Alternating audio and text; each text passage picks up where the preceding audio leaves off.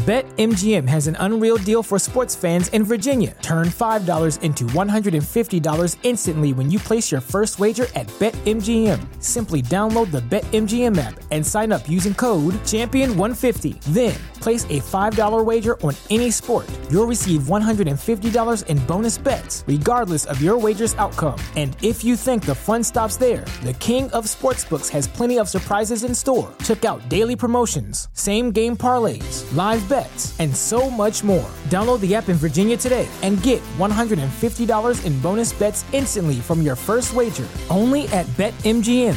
BetMGM and GameSense remind you to play responsibly. See BetMGM.com for terms. 21 plus only. Virginia only. New customer offer. Subject to eligibility requirements. Rewards are non-withdrawable bonus bets that expire in 7 days. Please gamble responsibly. Gambling problem? Call 1-800-GAMBLER. Promotional offer not available in Washington, D.C. Ladies and gentlemen, welcome to this late to presses edition of One Nation Radio. I'm James Boyd, and here with me I have Rich Lotto. What's going on, man? Not much, man. Just got some important stuff to talk about first to knock out the way, and then we'll get into the wrestling talk in a little bit.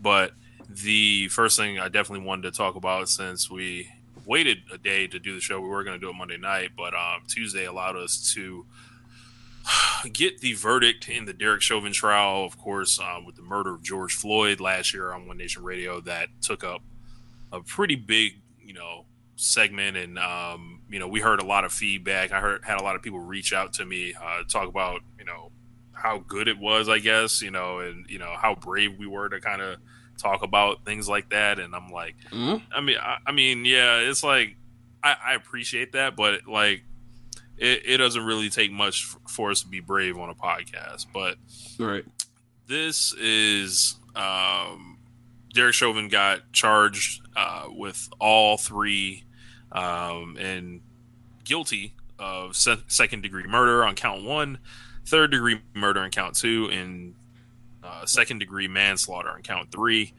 All the way guilty. I saw it, and I figured this one was going to go our way this time. I didn't get that feeling like, oh, I feel like the other shoe's about to drop. Strangely, I felt like the jury got done too fast, and I was like, he's out of here, man. Like, there's video, and thank you for the video existing, because if it didn't, then we already saw how that would go a couple months ago. And for us to almost be like, it's probably about a year away from the anniversary of George Floyd passing. I believe it's May 25th. Yeah. It's like May or June. Yeah. And then we're kind of still, in the same situation. We're all still in the house, and most of us are in the house, but some of us are still in the house. Yeah. But, largely the situation with the world, the vaccines, like, rolling out a little bit more all the time. It feels strange, because it's like, all right, he was guilty. Now what? Like, and that, like, what do we do? Because usually the result comes out and then it's all this anger, right? But it's a different kind of feeling, because it's like, well, George Floyd's not coming back. Their family still lost, like, their father, their brother, their son, their uncle, like, all that. Like, there's no justice for him. Like, he's gone. Like, justice would be his ass still being here with us. And, I apologize for saying his ass like that, but, like, I'm still, like, trying to process all this, like, in real time, just, a couple hours removed from the verdict coming out. The sentencing is going to be happening in about 2 months. It's taking a little bit long for me, but I guess the nature of the high-profile case necessitates that. Just is seeing this actually feel like, I don't know if it's a change in anything, but it's welcome. Yeah, I feel a lot of the same ways you do. Like, I'll quickly say this analogy and move on. Like, I remember some sports writer used to make this point about certain teams, about there's seasons that win championships, that either it's a feeling of joy or a feeling of relief. Like, whew, we didn't blow this one.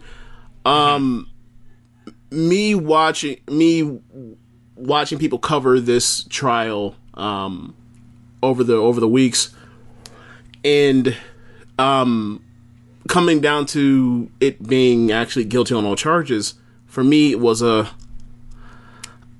like, okay, so they found a no doubt guilty person guilty, so yay, right? Like it's like, oh, okay, well, they didn't make me just like,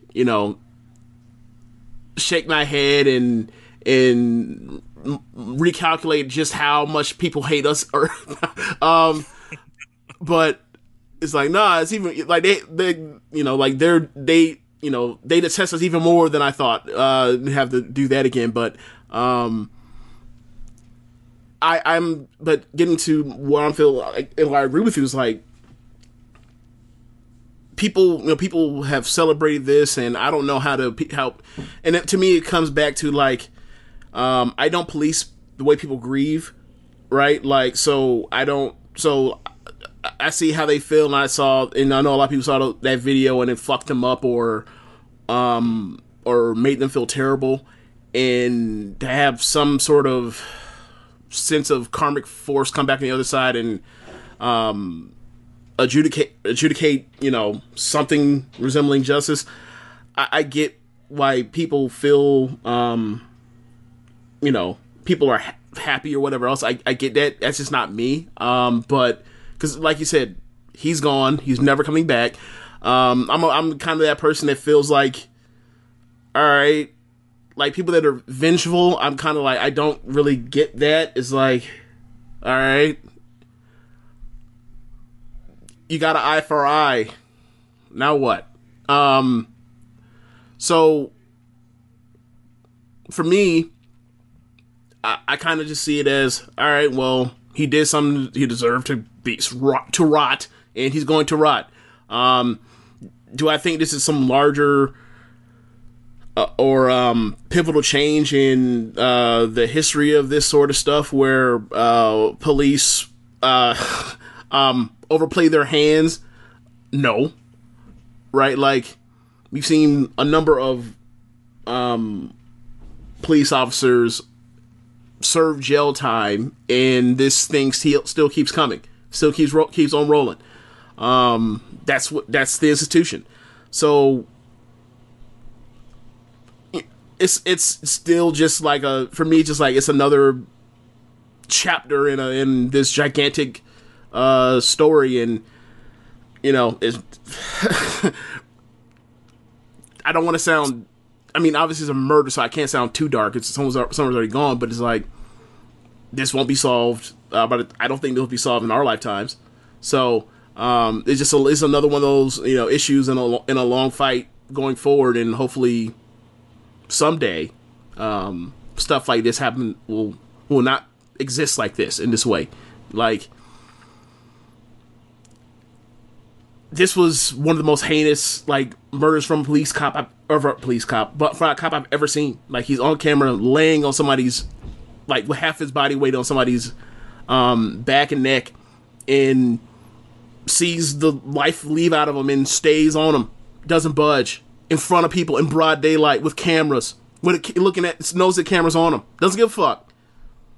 With his other cops. With other cops that didn't stop him or whatever else, with an off-duty EMT wanting to help, but being told that she could not help. So I understand a lot of people got charged up, and rightfully so, over what happened last summer, especially when people were so cooped up last year. But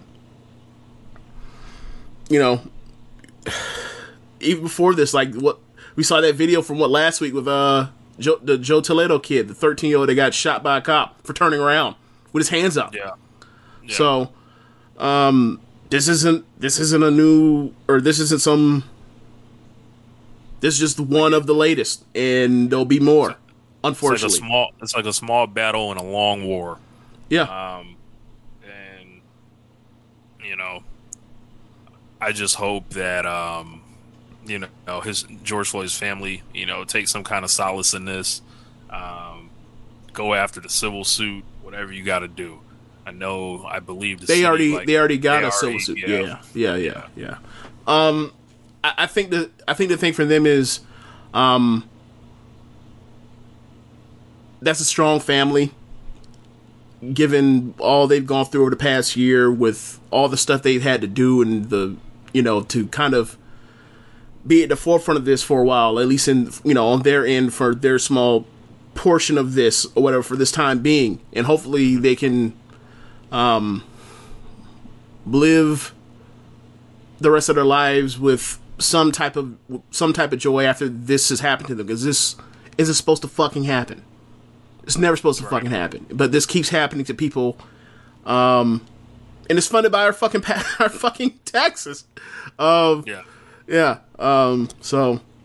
the last thing I want to say is, like, George Floyd should still be alive today. We should have never heard of him, because he should have, it should have been a routine stop or, just regular questioning. The man, he should have never become the face of this movement. Right.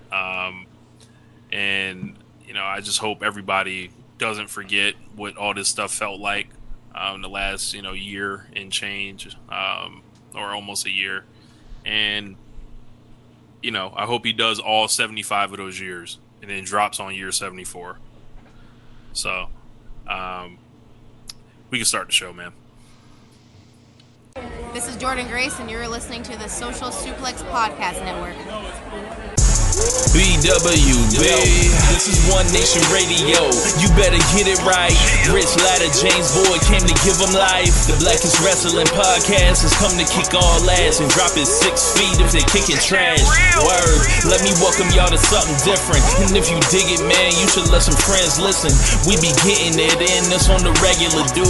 Ravish and flow, but this shit rude. See, James don't rap, so I had to break it down. The whole network, man, we coming for the crown. Raps in the columns, I keep them both covered. Making the beats too, so the listeners can bump it. Hit us with the rating, yeah, I'm saying it's a 5. Before you hit it, talk, bob your head side to side. It's One Nation Radio, and this is the beginning. It's Rich, and I'm here with James. It's time to listen to One Nation. We got to unleash the power of the pyramid. This is Mike Sempervive from WrestlingObserver.com. Check me out on Wrestling Observer Live every day. And also check out your boys, Rich and James, on One Nation Radio. Hi, this is Kenny Omega. We're listening to One Nation Radio.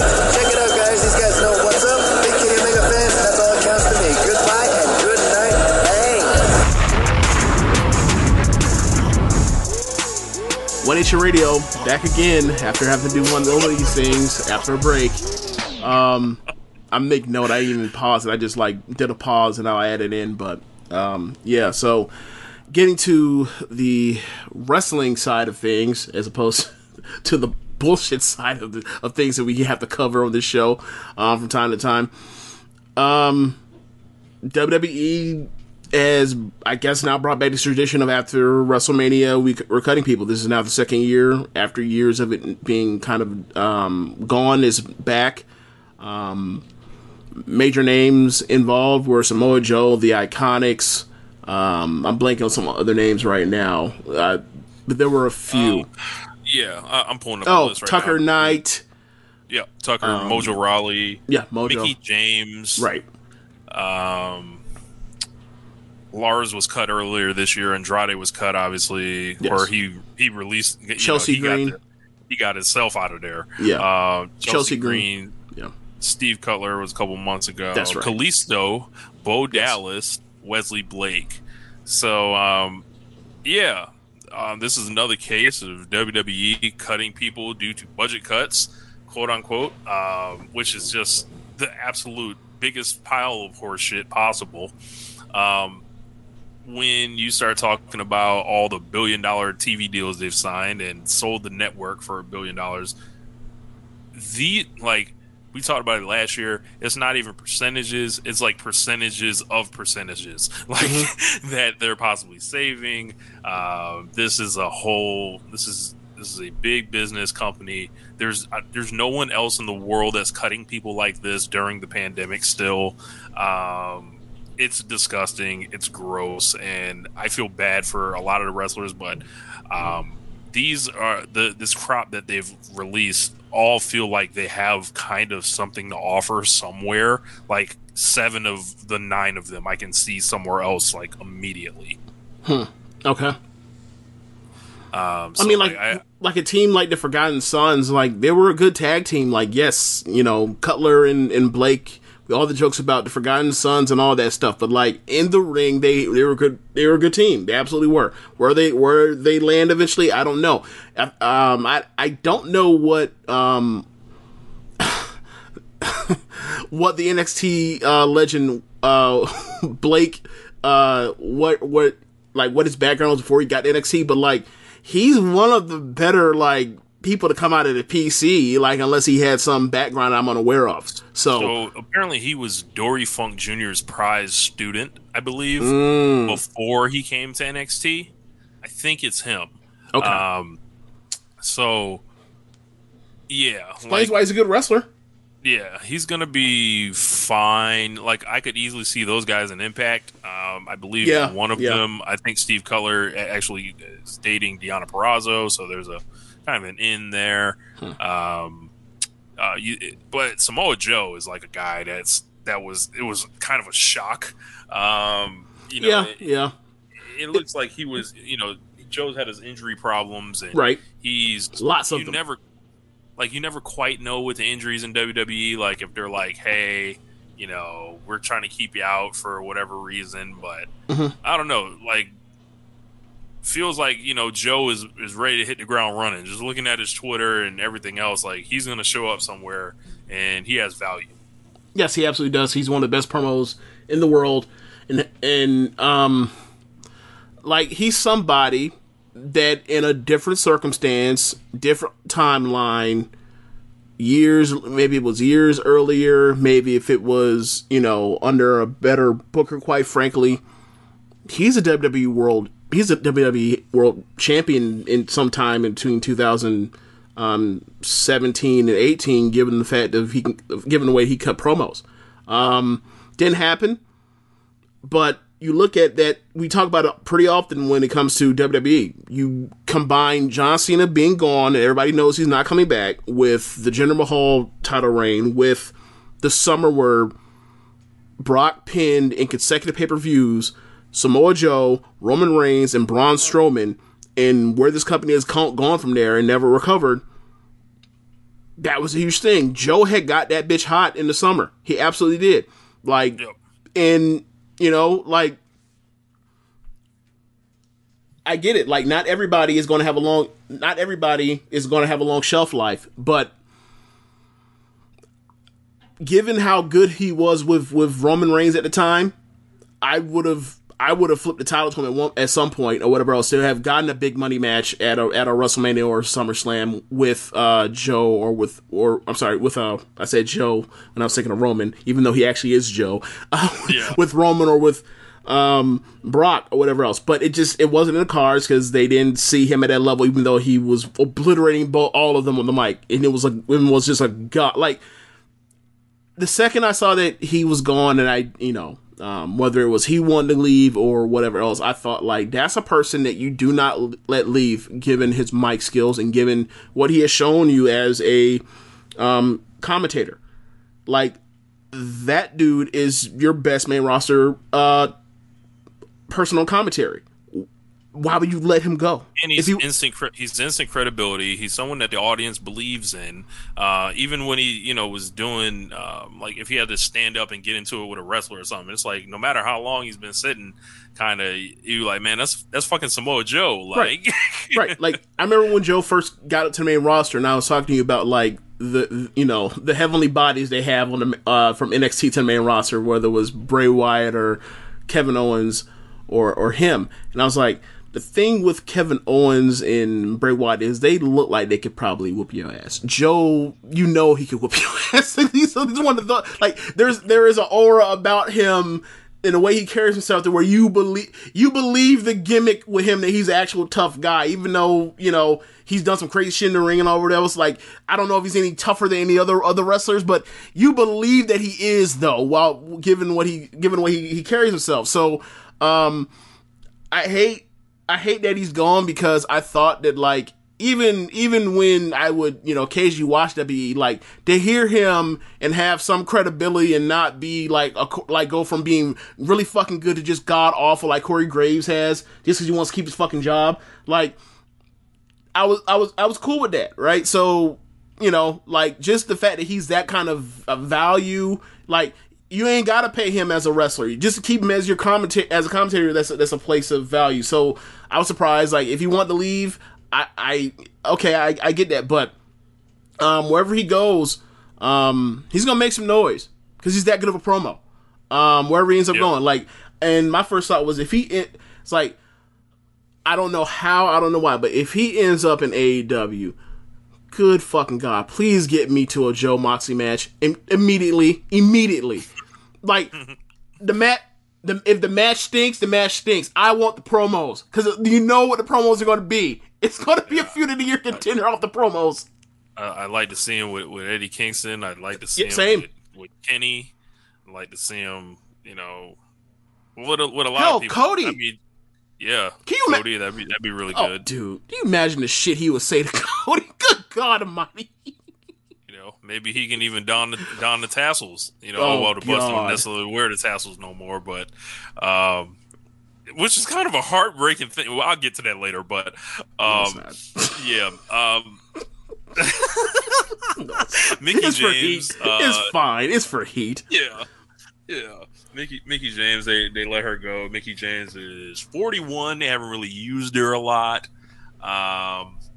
They really haven't. Ever since she tore her ACL, it's almost like they don't use, like, they've just pretending like she doesn't exist. Yeah. Mickey James can walk into anywhere she wants. NWA. I know Ring of Honor is trying to restart their women's stuff. She can walk into AEW and, essentially beat Natalya. Can go back to Impact. Impact, yeah. I don't know if she'll do that, though. I doubt it. Remember, how they killed her off last time? Didn't she get, like, run over by a train or some shit? Yes. Yeah. She was put on the train tracks to die. Like, it was a fucking, like, 1925 vaudevillian play. Yes. Jesus Christ. But yeah, we know how they look at, women in the company, and especially, like, older age women, and it's not good. So, right. Eventually, like, there was, she was on the chopping block to be cut. The Iconics, Peyton Royce kind of got, they broke up their team, and then they apparently were going to push Peyton Royce at one point. It was going to be big pushes for Peyton Royce and Bianca Belair. Bianca got the big push. Peyton did not. I have a Billy question. Kay, why in a division with such a lack of depth, and I'm talking about both main roster women's divisions, on rosters with such a lack of depth, why do you decide to only push one person when there's two fucking divisions? Does that make fucking sense to you?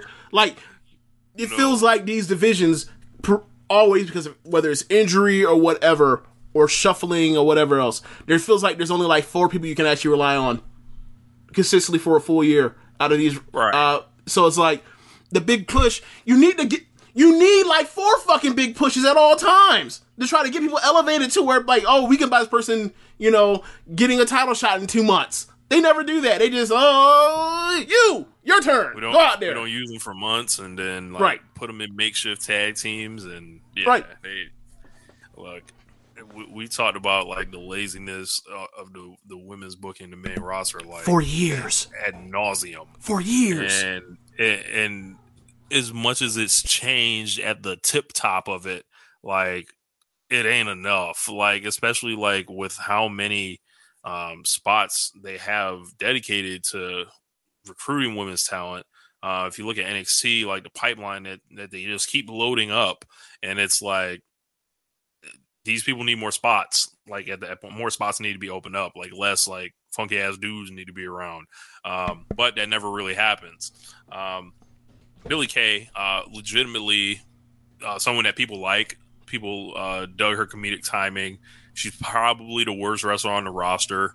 But if she's a perfect example, and I believe it was a big Reddit post about that, of when WWE, like when you get over and you're not supposed to, or like people like you or whatever, and they didn't kind of, intend for it to go that way, like they shit can you. And it's like, that sucks for her. But they can do their act on the indies. There's a lot of places they could go. And the thought of Billie Kay on BTE fucking intrigues me for some weird reason. Let me see. Chelsea Green. I think Chelsea Green's a star, but it just never, like, tons of bad luck. I don't get it. I don't. Tons of bad luck, and I'm privy to some information regarding her, but I think you can get over that. If someone's like a kind of a sharp edge, like if they complain a lot or something, like, you can kind of get past that. Especially like if the person has talent and a look, and also like, this should have worked, but it didn't. Right. What was it? Shimmer 100 we saw versus Madison Eagles? I believe that was her that wrestled. Or am I thinking of Deanna? No, it was Deanna Prazo versus Madison Eagles. So I forgot, who did she wrestle at? Whatever, doesn't matter. Whatever. But we've seen her a few times. She's a good fucking wrestler. She was on All In. She was in the Fatal 4-Way. No, but I'm saying, like, we've seen her for years. Like, she's been good for years. She's been a good wrestler in the ring for years. Like, the Laurel Van Ness thing in Impact, like, she had a character. Like, you say all that stuff about people have characters and all that stuff. And so, like, even when they were doing the Rob Stone brand stuff with her, like, she had presence before they pulled her up to do absolutely nothing with her. It's just really weird. Her ace left the company. Is an Impact, did very well for herself, hitting the ground running into that division that is slept on, obviously. I don't know if she wants to go back to that, but she's a talented person. Like, if I was AEW, I give her a call. I give her a call, and I would try to push her towards the top of that division, given how she can wrestle, given I believe she's been linked with Britt in the past too. Like, they were some type of team, or like there's pictures of them out there. Was Britt her young girl? I think they're contemporaries. They're not necessarily like, as far as like when Britt started training, like it was right around the same time Chelsea. So wow, you could always do that. One of the ones that I saw that it looks like he's taking the news and he was happy. He was celebrating his freedom and he's looking to hit the podcast circuit. It looks like it's Tucker Knight. Yeah, I saw that. I think I've always thought Tucker had something. I don't know what it is, but he was a big dude that was very agile. That I don't know necessarily about his talking ability, because like, it's hard to like stand out when you're standing next to Otis, like as far as a personality, right? But in the ring, he was a big guy that was worth something. Yeah, absolutely, absolutely not a stiff. I immediately call him and ask him if he wants to work AEW Dark. That's a no-brainer. And he's like 6'6". I had in my mind, I was like, why is he not going to be like the third person in Bear Country? That's my immediate thought when I saw he was gone. I was like, yeah, he could be in Bear Country. In fact, he might, like, given that match that I saw from them the other week, like, given how rough it was, like, they could use him. Like, you've seen more of them than I have, but like that match with I think that was their worst match I've ever seen. It was it was weird, but like, yeah, like Tucker could fit into that stable. Obviously, they're probably not going to do that, but I'm just saying as a joke, like, yeah, just spot for him right there if they wanted to. Trios champs. He also could like hit the indies, and depending on how he plays it, he could go to Japan. Like, think so? I think he could. Like, especially like I don't know about New Japan, but if he wanted to go somewhere else, yeah. If he wanted to go to like Noah or DDT or something like that, yeah. Probably All Japan, maybe Big Japan. He might not want to do that much deathmatch wrestling. Right. I think this dude has talent, and I think WWE missed the boat on him, especially while there are still guys like Jackson Riker running around. Yeah, because of the body and stuff like that. And that's the thing with WWE is like, did they miss opportunity with Chelsea and with Joe when they had the chance, or to find a role for them at all times or most times in something like the Iconics or whatever else? Like, yeah. But WWE, aside from like the Russo era, has never really given that much of a fuck about the below upper mid card tier stuff. Like, they worry about the big picture things, and everything else they'll fit into place around it. And whether it makes sense or not, that's not why you're here to watching. I think that's less of a truthful, like, less of an honest and genuine mindset when like you have 50-50 all but like 5 people. But yeah, like they have so much talent, they're going to miss these opportunities because like they have so much talent. Like if they miss out on a Samoa Joe, okay, there's a Karrion Kross. If they miss out on the Iconics, okay, there's Shotzi and Ember, or Dakota and Raquel. Mandy and Dana. Right. Like, if they, like, that's kind of the thing with, like, if they miss out on Tucker Knight, okay, they got Bronson Reed. So they have too much talent for their own good.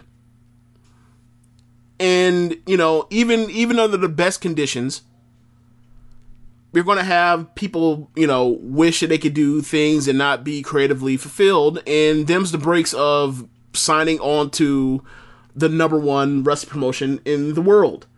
Hopefully you make some good money. Hopefully you make some connections to meet people down the line if this doesn't work out for you. Hopefully you'll be able to stack up some money. Hopefully you're able to take some type of find some way to get yourself better when your number's not called upon you, and you keep pushing hard, and maybe you do get to eventually break through like someone like an Apollo does, whatever else. But it's really hard. It's really hard there. It is. Even NXT, that's a lot more lax, and people are able to show a lot more what they can do. It's still hard. It's still their style. It's still their way. And the most you can do is hope that you can get enough trust from the people that are the showrunners to let you do a bit of your thing. And I think most people go into WWE understanding that. I think that, but I don't think it makes any less frustrating or any less frustrating when like you try to do everything you can, or you don't want to do something that you think is dumb, and you have to play the whole thing. Is that the hill you want to die on, or whatever else? Because we talk. Vince like talk about the brass ring, people are pushovers in the third, and then you have, people like, I guess, people that say they, no, that doesn't work for them, or no, how about we try to do something else to make me look less stupid, or I think that's not a good idea, and then they get labeled with difficult or whatever else. So, there's no right way to really handle this other than like try your best. And I believe a lot of these people are putting their best foot forward, but like the top of the company is a dysfunction right now as far as its decision making long term, and even like 2 months from now. So it's got to be frustrating. It's got to be. Kalisto and Bo Dallas. Kalisto had got himself in like ridiculous condition.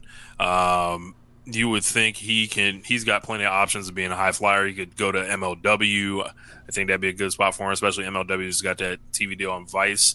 And he's fresh. They haven't used him. Dude, Bo Dallas, he's been preparing for life after wrestling for a while on his farm with Liv Morgan, getting into real estate. So one for the lore. I don't know how that works with the Fiend that Bo is gone, but I had no idea that Liv Morgan and Bo Dallas were dating, but good for them, I guess. Yep. But yeah, man, lots of people, they can end up a bunch of places, and it's good to see wrestlers, move around and get in different, surroundings. But it just sucks knowing that they didn't have to necessarily be cut. Yeah, I mean, and ultimately, if something comes out of this, where Tucker Knight does something of note, or Samoa Joe goes somewhere and does something awesome, or Chelsea or whoever else, Kalisto, that kind of do something fucking hilarious, right? Like end up on BTE and just end up hilarious. Like that's more than they were doing in WWE. So like, it does stink for them on a personal level that like they got shit canned, or it didn't work out the way they thought it was and they want out of WWE, but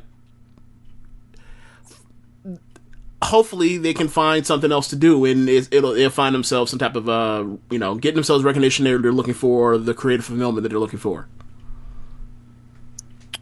Right. Next thing we're gonna talk about was the Kenny Omega and Rich Swann press conference. Now, James, I don't know if you've seen this. I have not, but I saw that you hyped it up a lot. I just didn't get around to it. Sorry about that. Yeah. It's a 42-minute press conference. I believe their match is in 5 days. Of course, it's title for title. Winner take all. Is there a 60-minute time limit?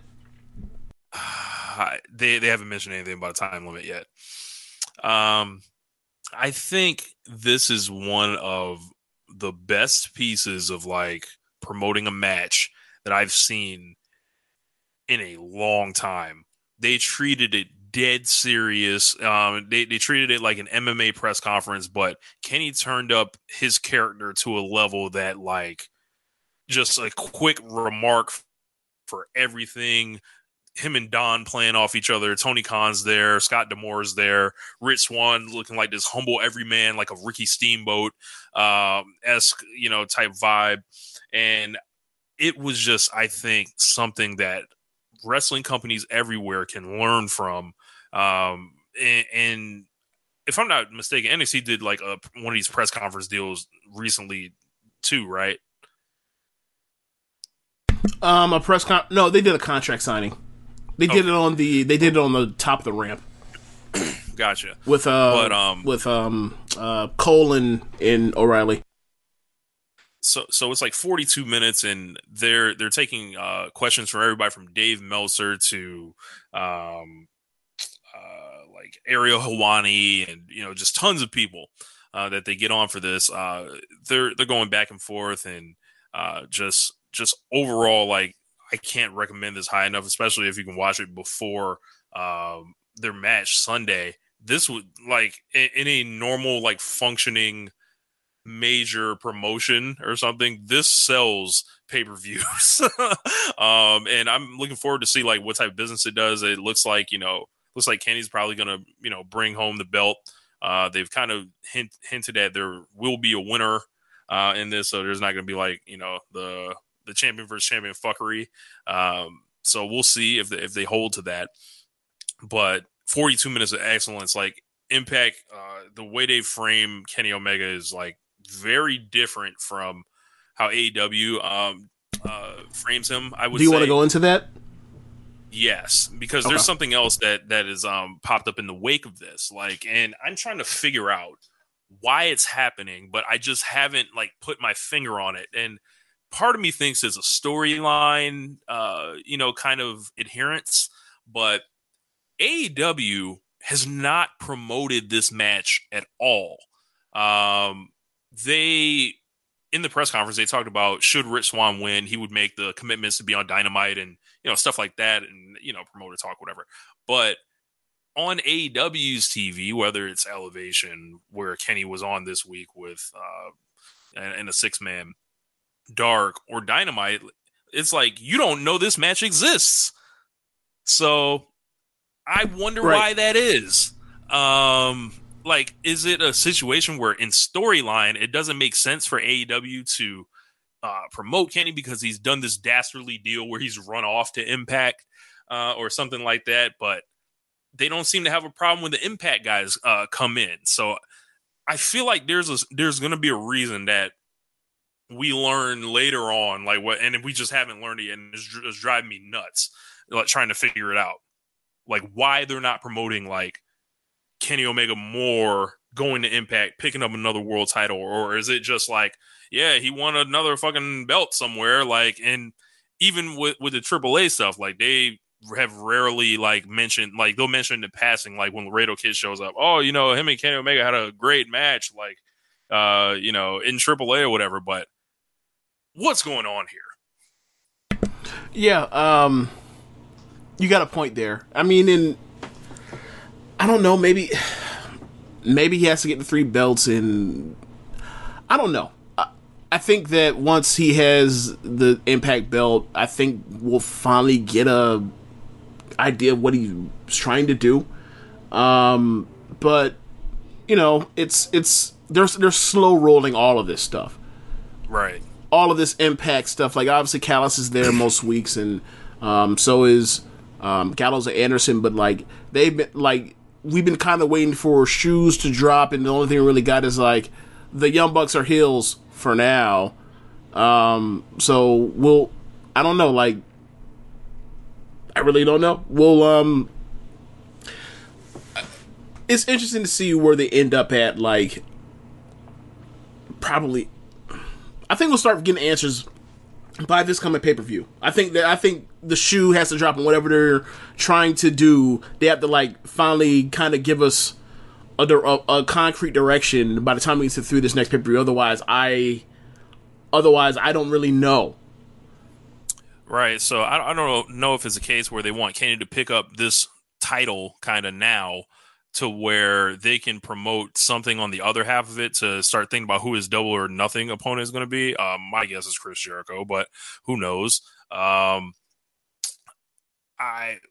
it a rematch with Rich Swann? Is it Chris Jericho? Is it Christian Cage? Is it Pac? Is it, you know, like, who is it? You know, who is it? As Michael Jackson would say. But yeah, it's like, I'm wondering like where they're going with Kenny, because he's been doing a lot of like, you know, he's been doing his TV programs with like the Seidel brothers and stuff like that. But I think they need a more concrete direction with him. But maybe it's a case of they've shifted the Rubik's Cube to bring to spotlight the Bucks more. And it's like, it's taking Kenny out of focus until it's time to bring him back in focus. So that's the only thing I can think of. But press conference, go out of your way to see this. Not lying. I put up a simple tweet encouraging people to watch it. It was like over 100 likes on it. So, yeah, like I can't recommend it high enough. Like one of the best things you'll see from like Kenny Omega peaking as a character, I feel like right here. If you're wondering like what the fuck, like the cockiness, the arrogance, the rudeness, the just the quick wit, like this is it right here. Rich Swann, you know, he's trying his best to hang in there, like to not get swallowed essentially. And you can feel it there, but there's a simple, like I said before, there's like a simple everyman quality about him. It's like, hey man, shut this nigga the fuck up. Like shut him up, please. And win this belt when no one thinks you can. So like, yeah. There's something there. So, all right, they make Omega the champion. I remember you teasing, or you telling me that like it felt like they were teasing a match with Moose. Do you think that is the person that's going to take the belt off of Kenny after he gets it? If it's me, I would do that. However, knowing Moose's contractual status, I don't think it's going to be Moose. I think it's going to end up being someone else. So who is it? I would have to look at the Impact roster, sir. But maybe you don't have the answer. Do you think D'Amore and Callis have the answer? They would have to have the answer. That's the point of putting a fucking big bad on top to be just overcome this fucking, you know, lording over the title person, that have somebody in mind to eventually go and take the top of the person to make the new star, or the only person I can reestablish a new star, or reestablish a star. Like there's a couple of options. There's like Ace Austin, which I wouldn't do that personally, but the one I can circle, kind of see like miles away on this thing, is Chris Bay. And this isn't a company that has like, he's young enough. He can be their signature star. He's never been the world champion before. He was their X Division champion a year ago, right? Yes. Like, I'm looking for certain qualities. Like, you can be, it could, you know, maybe as a Willie Mack as a dark horse, but for me, that'd be I think a fun it's match. They were in a 6-man together that I didn't catch, that I need to watch. And you know, I saw a couple GIFs and I was impressed. For sure. But I think Chris Bay fits the profile of, like, being like, yo, who do you want to, like, strap your company to? Like Rich Swann's like a great veteran guy, whatever. Yeah. He can hand the belt, whatever. But he's longer in the tooth. Yeah, he's long in the tooth. Like Eddie Edwards, long in the tooth. Same deal there. Like, you really want to put it on Matt Cardona? I don't. Like, and I don't think Kenny's about to be like, I'm about to lose the belt to him. No, that's not fucking happening. But if it's a case where, like, they build the right guy up, which I feel like it's Chris Bay, based on his age and working ability, and, you know, he's gonna have to still step up a great deal, I think, to like, class wise. Like, it's like boxing, where it's like, yeah, man, like, you got to step up to world class, like, like Chris Bay got to step up another class. Yeah, like, it's cool to have your, you know, your good ass matches in the mid card, but it's another thing to have to, like, main event biggest match of your life, right? Like, yeah. Yeah, if it's not Moose, I'm picking Chris Bay with Willie as a dark horse. So, yeah, but I can't wait for the match Sunday. Can't wait to you know, act real ignorant on the timeline. So, you know, it's been a great year. Do you think we need to watch? For the Omega Army? You know? I need to find out what the rest of the card is. I need to find out what the rest of the card is. The rest of the card looked kind of like something. I mean, they only do pay-per-views like, what, 5 of them a year? 4 of them a year? I'm not sure how many they do. It might be 4. Yeah. It might be 4 with, like, special ones. So, our card is Rich Swann versus Kenny Omega, title for title. Finn Juice versus the Good Brothers for the tag team belts. Deonna Purrazzo versus Tenille Dashwood. 3-way match for the X Division. Ace Austin, Josh Alexander versus TJP. When's the last time you seen Tenille Dashwood wrestle? Been a while. Same here. Matt Cardona versus Brian Myers. So yes, they explode the homeboys. We got Trey Miguel. What was their team in WWE in 2019 and 18 and 19? I forgot what their team was called. Yeah, my friend. Same. I will find out. They were the Major Brothers at one point, but their most recent name was, and I'm still looking. Yeah. Maybe they didn't have a name. I think it was just Ryder and Hawkins, okay. if I'm not mistaken. All right. I mean, edgeheads, so whatever. Yeah. You know, they fighting each other. So there's Trey Miguel versus Sami Callihan in the last man standing match.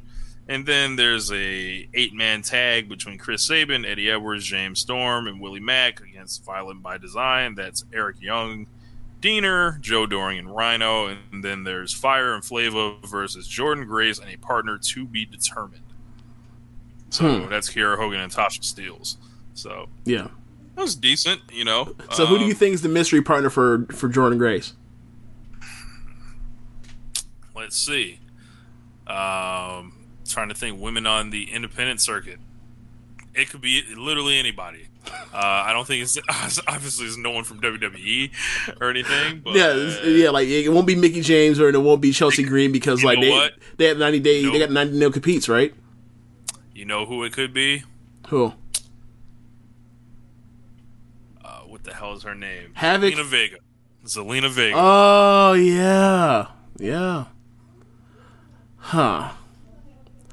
That's going to be my prediction. So, yeah, but that was pretty much it with the Omega and Swan thing. But we just pretty much so Wednesday was the first week of the separate shows. NXT was on Tuesday, AEW was on Wednesday. Both shows went up in ratings. AEW went way up to 1.2 million. I believe it was 0.44 in the demo. NXT did 806, I believe, or 805, 0.22 in the demo. So not too much up from their demo number of last week with the takeover. So just a what do you make of that? Like, I don't really know. Like the AEW over 50 was way up. Mm-hmm. They got their women back. They got, like, after a couple of weeks of ratings where it wasn't, great or anything, but they were doing awesome stuff on the show. It seems like it all kind of paid off this week. Like, I didn't hear. I haven't followed any of the Meltzer and Alvarez stuff lately, but I heard one podcast where he was, I don't want to say freaking out, but he kept hitting on this point that that they've lost women over these last couple of weeks. Where have they gone? What has happened? And I think he kept correlating it to too much blood or too many, death matches, or not death matches, but you get my point. No DQ, also, beat the fuck out of you with weapon type matches. The factions, they were saying this was the people everywhere were trying to come up with reasons for whatever, but it was just I don't think the factions thing is a thing though. Do they have too many people on their show for my liking? Yeah, kind of. But it doesn't really... obviously, it's my personal taste does not affect the personal taste of potentially 2 million other fans that may or may not tune in on a given Wednesday night. But I don't really see why the faction thing would hurt fans. They've had people that they've established as stars or people they were tracking for Stardom, and those people remain eventing like Darby, and putting on, they still had the Young Bucks matches, and I thought they were doing too many death matches in the span of between the Matt Hardy match, the Matt Hardy and Darby match, the Arcade Anarchy match, the the non-explosive death match, and the Britt Baker and Sheeta, or not Britt Baker and Sheeta, Britt Baker and Thunder Rosa match. They did that was 4 of those matches in 6 weeks. And I'm quite frankly burned out on them doing those matches, and but I don't know. I didn't think it was that big of a deal. But as far as the faction thing, I think their issue isn't the faction as much as it is people that have been established on BTE or Dark or Darker or Darkest. How many Darks are there? How many versions of Darks are there? 2. There's Dark Elevation, and then there's regular old Dark. All right, so Dark Elevation, I'm calling Dark from here on out. Between the Darks, I almost want to call them the Darkies. Don't do that. What the fuck is wrong with me? This is fucking poison. Anyway, so between those shows and those places where they put content, they've established people on those shows.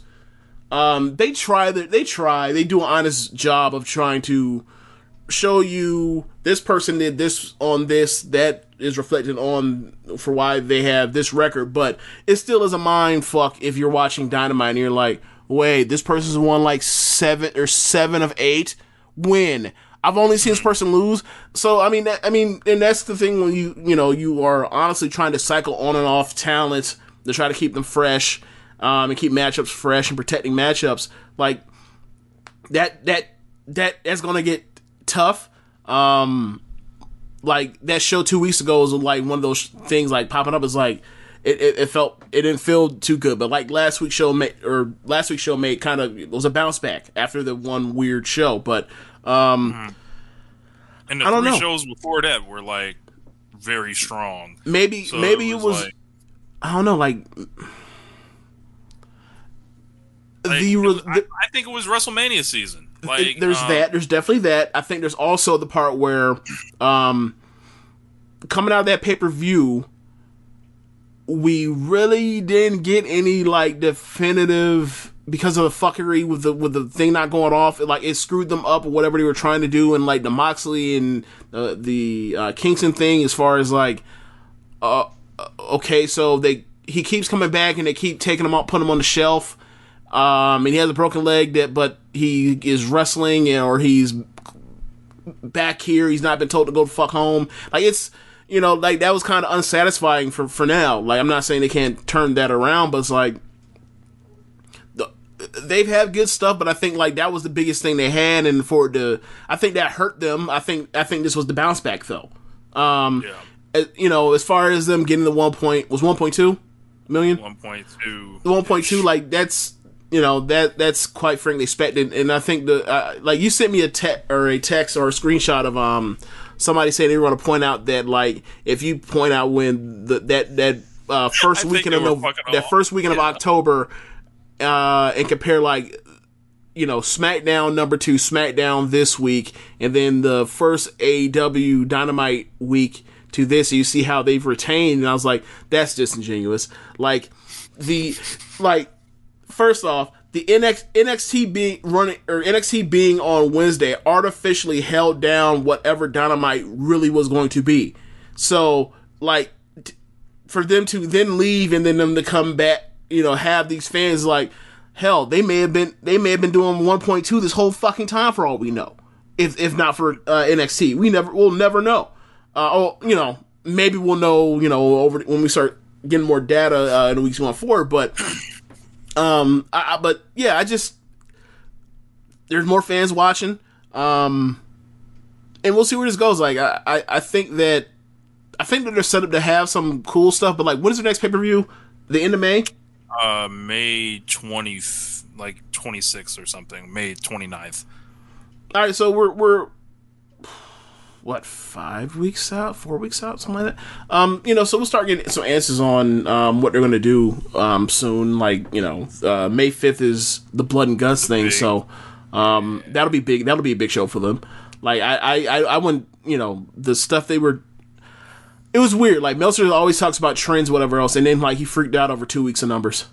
It felt like it was weird. Wonder why. It's weird. You're right. It probably was just WrestleMania season. Like, there's too much fucking wrestling. That's really what I think it is. Like, it was WrestleMania too much wrestling. Season. WrestleMania actually like came off well. Even though Raw's follow-ups weren't great, they did great numbers. And in the weeks before that, WWE just put out a flood of content. Right. Like, and Takeover did a huge number. They ran an actual fucking Takeover on their show, as a show stand-in, and like. That was the best show of WrestleMania week. So, some of the stuff I liked, obviously, the Young Bucks versus the Death Triangle. Great match. Meltzer gave it 5 stars. I think I gave it 4 3/4. I gave it 4.5 because I compare like other people's matches. So like I'm thinking, all right, Young Bucks matches, like Young Bucks matches versus Phoenix. This isn't as good as, you know what I'm saying? Funny little subcategories. Right. Funny. So I'm thinking, I'm like, okay, regular rules match. Like, I think it's unfair to compare the ladder match of Death, right? But like their first match, right? That was Double Nothing, right? Yep. Yeah. I was like, that match is better. So I was like, if you give it 4 3/4, fine. I was somewhere calling like the 4.6. range. So the Bucks came out all new gear. I like the gear. I liked it too. It looked clean. It looked a little funny, but it's not colorful. It's not really colorful, but it's flashy still. So like I get it. I like cool gray. I like cool gray. Yeah. So they were wearing the Dior ones, which got Twitter's attention. And, they are in full troll asshole mode. Some stan tried to come out here and say, their shits was fake or whatever, and then some sneakerhead or whatever, who may or may not have been like some stan, but the way the thing for me was the way they preface it is like someone needs to say this because the AEW fans are hardcore are pretending and not saying this. Meanwhile, during the match, the crowd chanted at them that their Jordans were fake in the middle of the fucking match. So I was like, wait, what? What do you mean someone's just saying it? The crowd fucking said it. What are you talking about? I missed that part, but like I howled when the crowd chanted that shit. I don't know, James. I'm 32 years old. I don't have like the eye to be figuring out whose shoes is fake at this point, unless it's some obvious shit. Like this man was like pointing out, you see this 2 inches, it looks different. I'm like, yo, this is like the nerdiest shit I've ever seen. Look, I don't like, know. Touch a titty. Like I don't. Wow. Like I didn't like. Look, fake or not, I don't care. Like whatever. Yeah. Like I remember.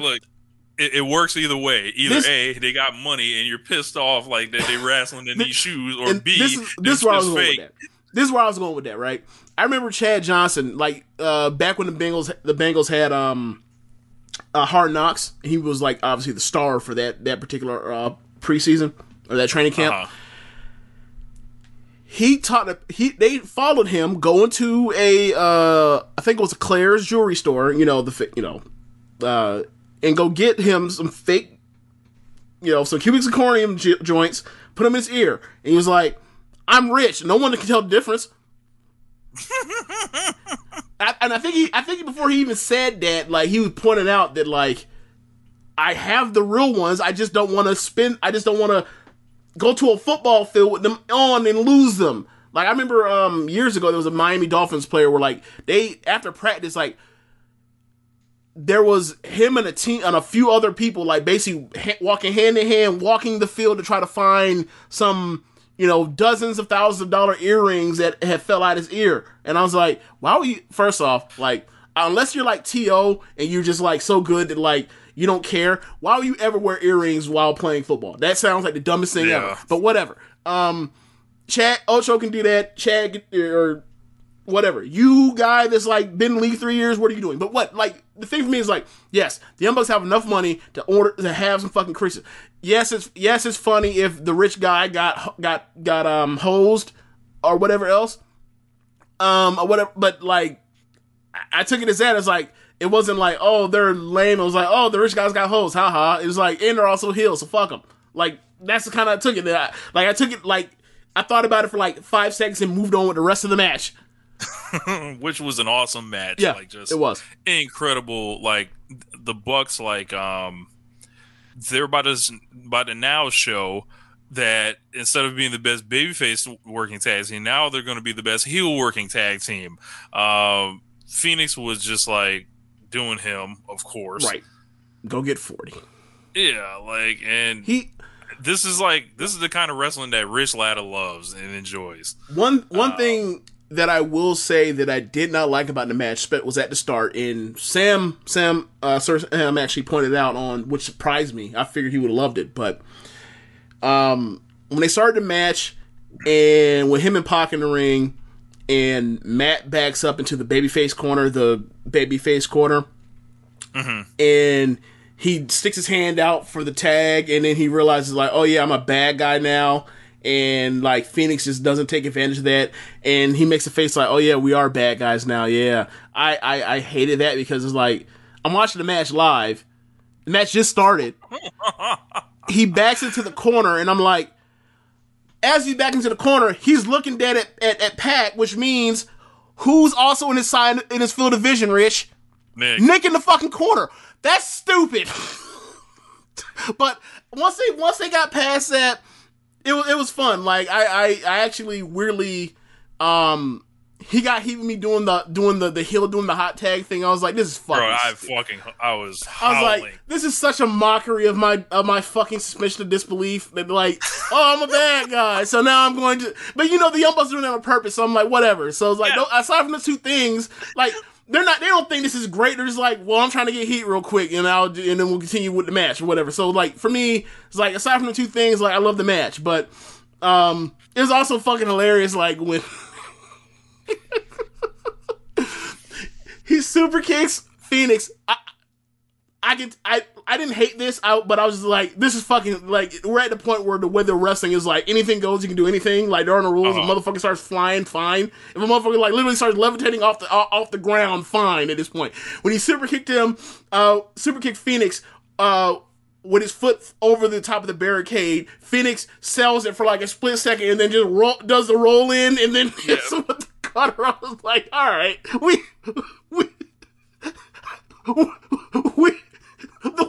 what wrestling physics is them? But I didn't hate it. I thought it was still fun. But yeah, man, it was a great match. It really was. And down to the finish, they snatch his mask and they show that they ain't shit. Yeah. So I'm wondering at what point will it get long in the tooth where they put Phoenix, because he's been like the first or second best wrestler in ring in AEW since October, the last 6-7 months. At what point will it get long in the tooth to keep putting him in these positions where he loses all the time?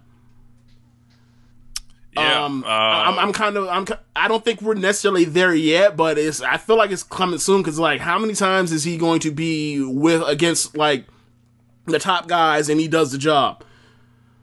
Yeah, it seems like he's always getting he's getting stuck with the L, because it's like, well, who's he teaming with? He's got Pac with him. Do you want to beat Pac? Probably not.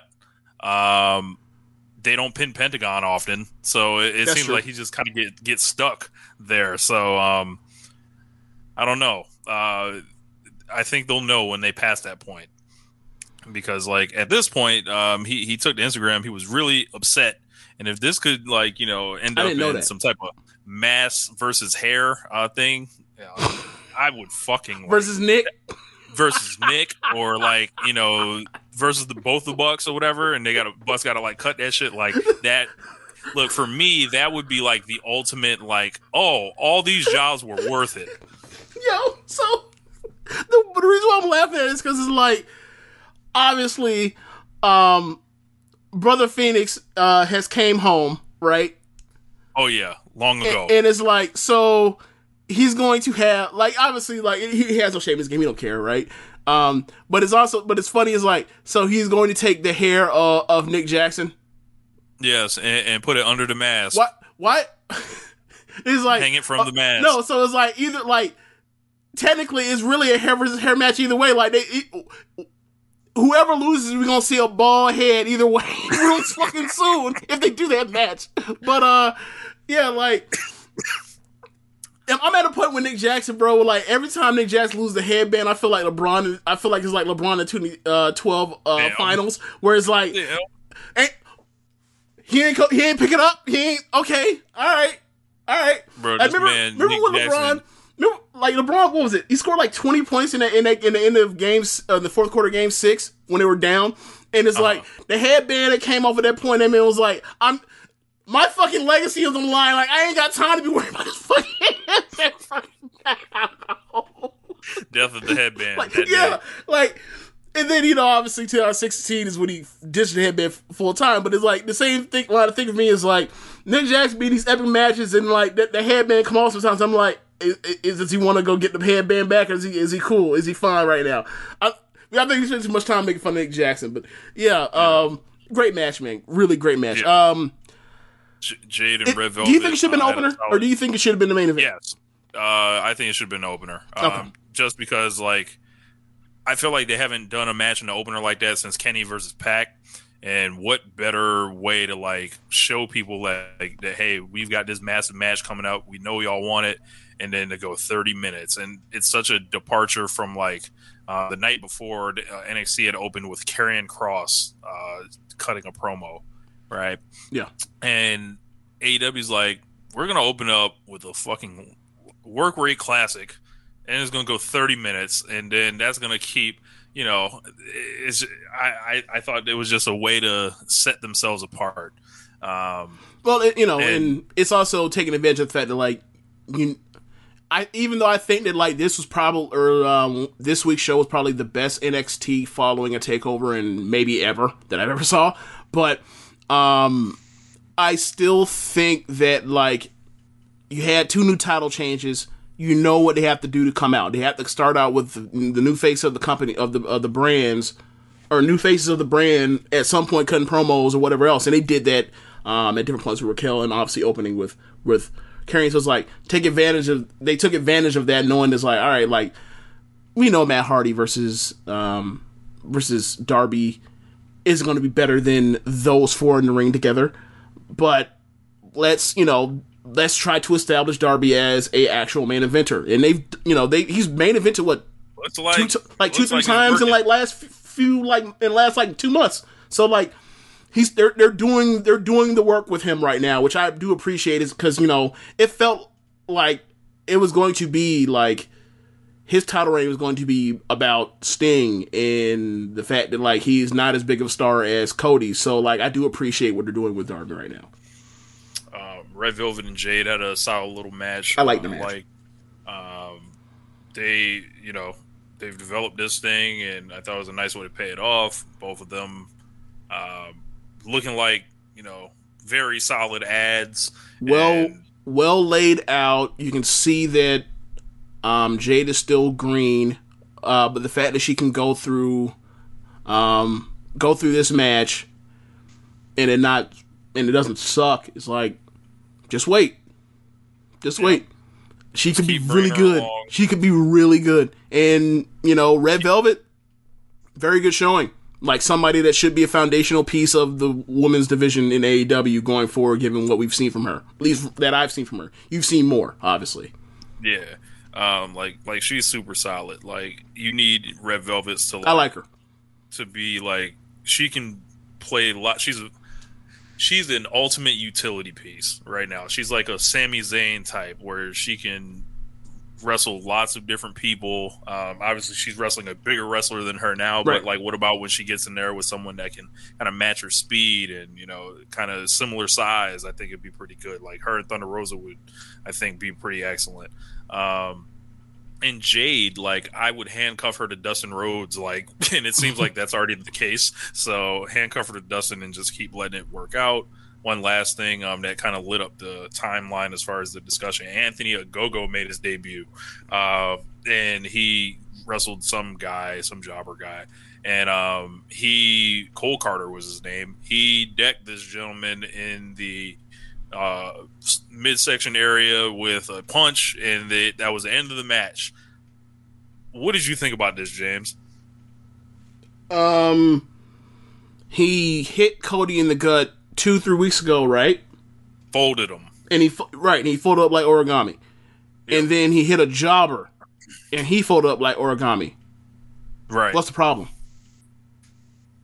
Apparently, this caused an uproar, like, So of all the bad faith, like, if people can kick out of Canadian destroyers, people can't kick out a punch. I'm like, what they're doing is establishing a simple move from an Olympic boxer.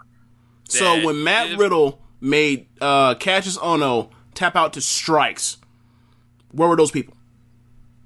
Probably cheering. That was fucking awesome when that happened.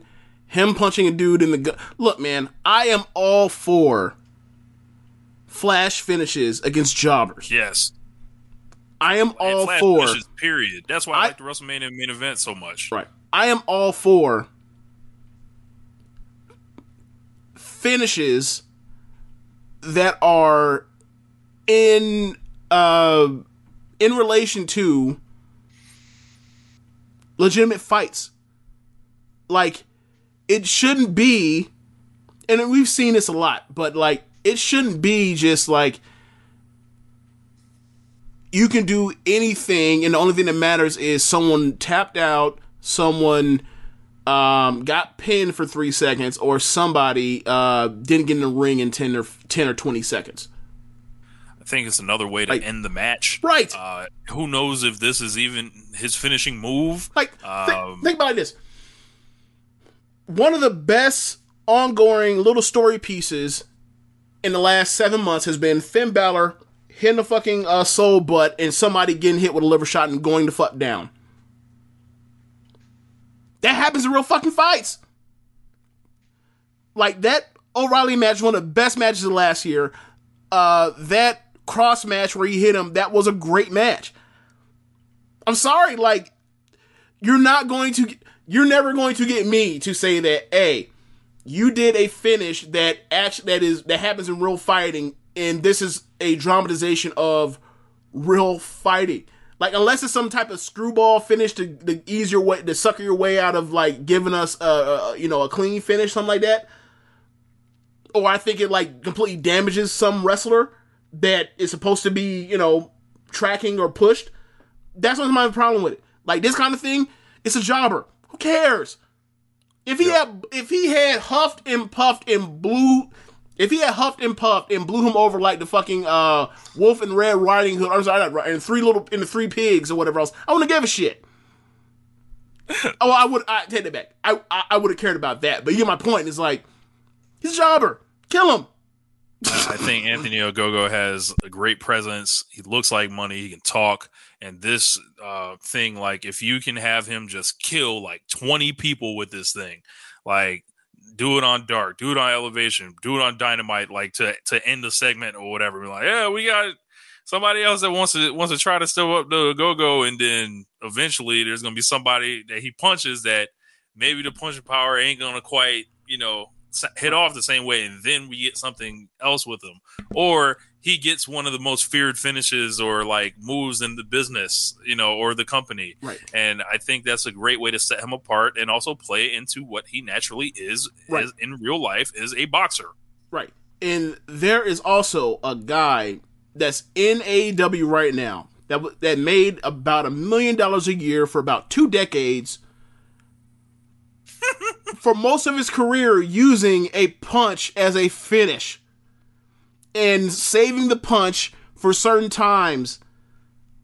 Like, there's a track record of this happening in wrestling. Like, yes, like maybe people were freaked out for the fact that, like, AEW doesn't really do squashes, so it caught people off the wrong way, and it was a gut punch or whatever else. But like, nah, man, this is a guy who has not been established thus far, and it's AEW doing something that's different. And when AEW does different things, they tend to like pull out the worst of the internet. Right. So like in 8 months, when Ogaga has his big match with somebody, right, that some babyface you really care about, and somewhere during the duration of the match, maybe a year and a half from now, when he has a big match, right, and he hits somebody in the gut and they go fucking down and they sell it like that Finn Balor liver shot thing, right?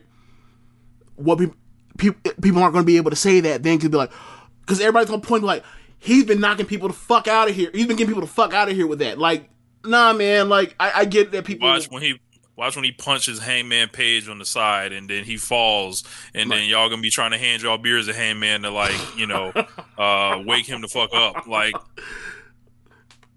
all right.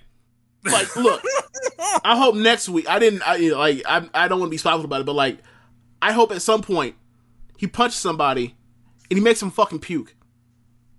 Yeah, that was my only thing. I think he should have coughed up blood or something. No. I didn't mean like that wasn't a note, but I'm saying like if they do that eventually, where somebody just backstage, I'm going to pop.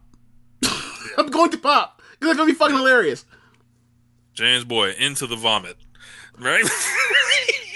Look, man, they could do he could hurl off camera or whatever else. Yeah. My point is, like, someone goes down and all of a sudden, like, oh, that person just threw up. Because he just got, he just got a sock to him. Big win for Darby in the main event. Don't really have too much to say. Wild brawl craziness. Also, Jericho had beat Dax, and this was the highest rated thing of the night. But yeah, I loved the show last week. But what was up NXT? Cross comes out, puts over Balor, being a great champion. A show I actually watched, like, almost everything but the last 15 minutes. Okay. So, yeah. He comes out. He puts over Balor as being a great champion. Talks about how he's an all-timer and one of the best to ever step in the ring. But then says, but this is my ring. He thought that you could beat me by using my emotion against me, but BetMGM has an unreal deal for sports fans in Virginia. Turn $5 into $150 instantly when you place your first wager at BetMGM. Simply download the BetMGM app and sign up using code Champion150. Then, place a $5 wager on any sport. You'll receive $150 in bonus bets, regardless of your wager's outcome. And if you think the fun stops there, the king of sportsbooks has plenty of surprises in store. Check out daily promotions, same-game parlays, live bets, and so much more. Download the app in Virginia today and get $150 in bonus bets instantly from your first wager. Only at BetMGM. BetMGM and GameSense remind you to play responsibly. See BetMGM.com for terms. 21 plus only. Virginia only. New customer offer. Subject to eligibility requirements. Rewards are non-withdrawable bonus bets that expire in 7 days. Please gamble responsibly. Gambling problem? Call 1-800-GAMBLER. Promotional offer not available in Washington, D.C. You can't... He's like, but emotion's not a bad thing if you can control it. And then he basically goes on and says, like, anybody wants something, more or less get some, and I will end you. That was more or less the gist of what he was saying. I thought that his promo was strong. I think that Scarlett was stealing focus with her facial expressions in the wrong way. It was weird. It's the first time I've really ever had any issue with Scarlett. It's not really issues, more of it's like, oh, I didn't like that. It's like, but whatever. Then they ended up getting MSK versus Maverick and Dane after Maverick and Dane on the dark show of TakeOver last week won a number one contendership match against Breezango. MSK comes out. And the crowd boos them.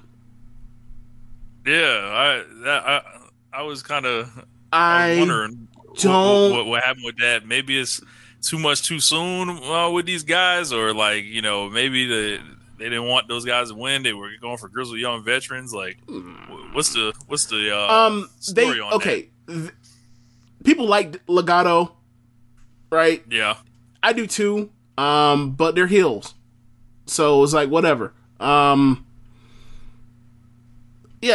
was weird, like, you know. Anyway, they wrestled super hard in this match. Like, this was a match that would have been on a Dynamite, a young, like, Top Flight versus, I don't know, but like MSK felt like a Top Flight, like if they were Top Flight versus some, trying to think of some middle of the road tag team from AEW Dynamite, I can't remember, but whatever. Like, it's a fun match. Like, Wesley and Nash Carter, like, they ran around and jumped around and did a bunch of cool things. Like, I remember you thought that, or from what you've seen, like, you felt that Nash Carter is a jag. I think he's good. Like, not, like, obviously he's not fucking, Wesley. Wesley is, like, he's potentially special, but I think he's good. And, you know, it was weird Drake because Maverick doing flips and jeans.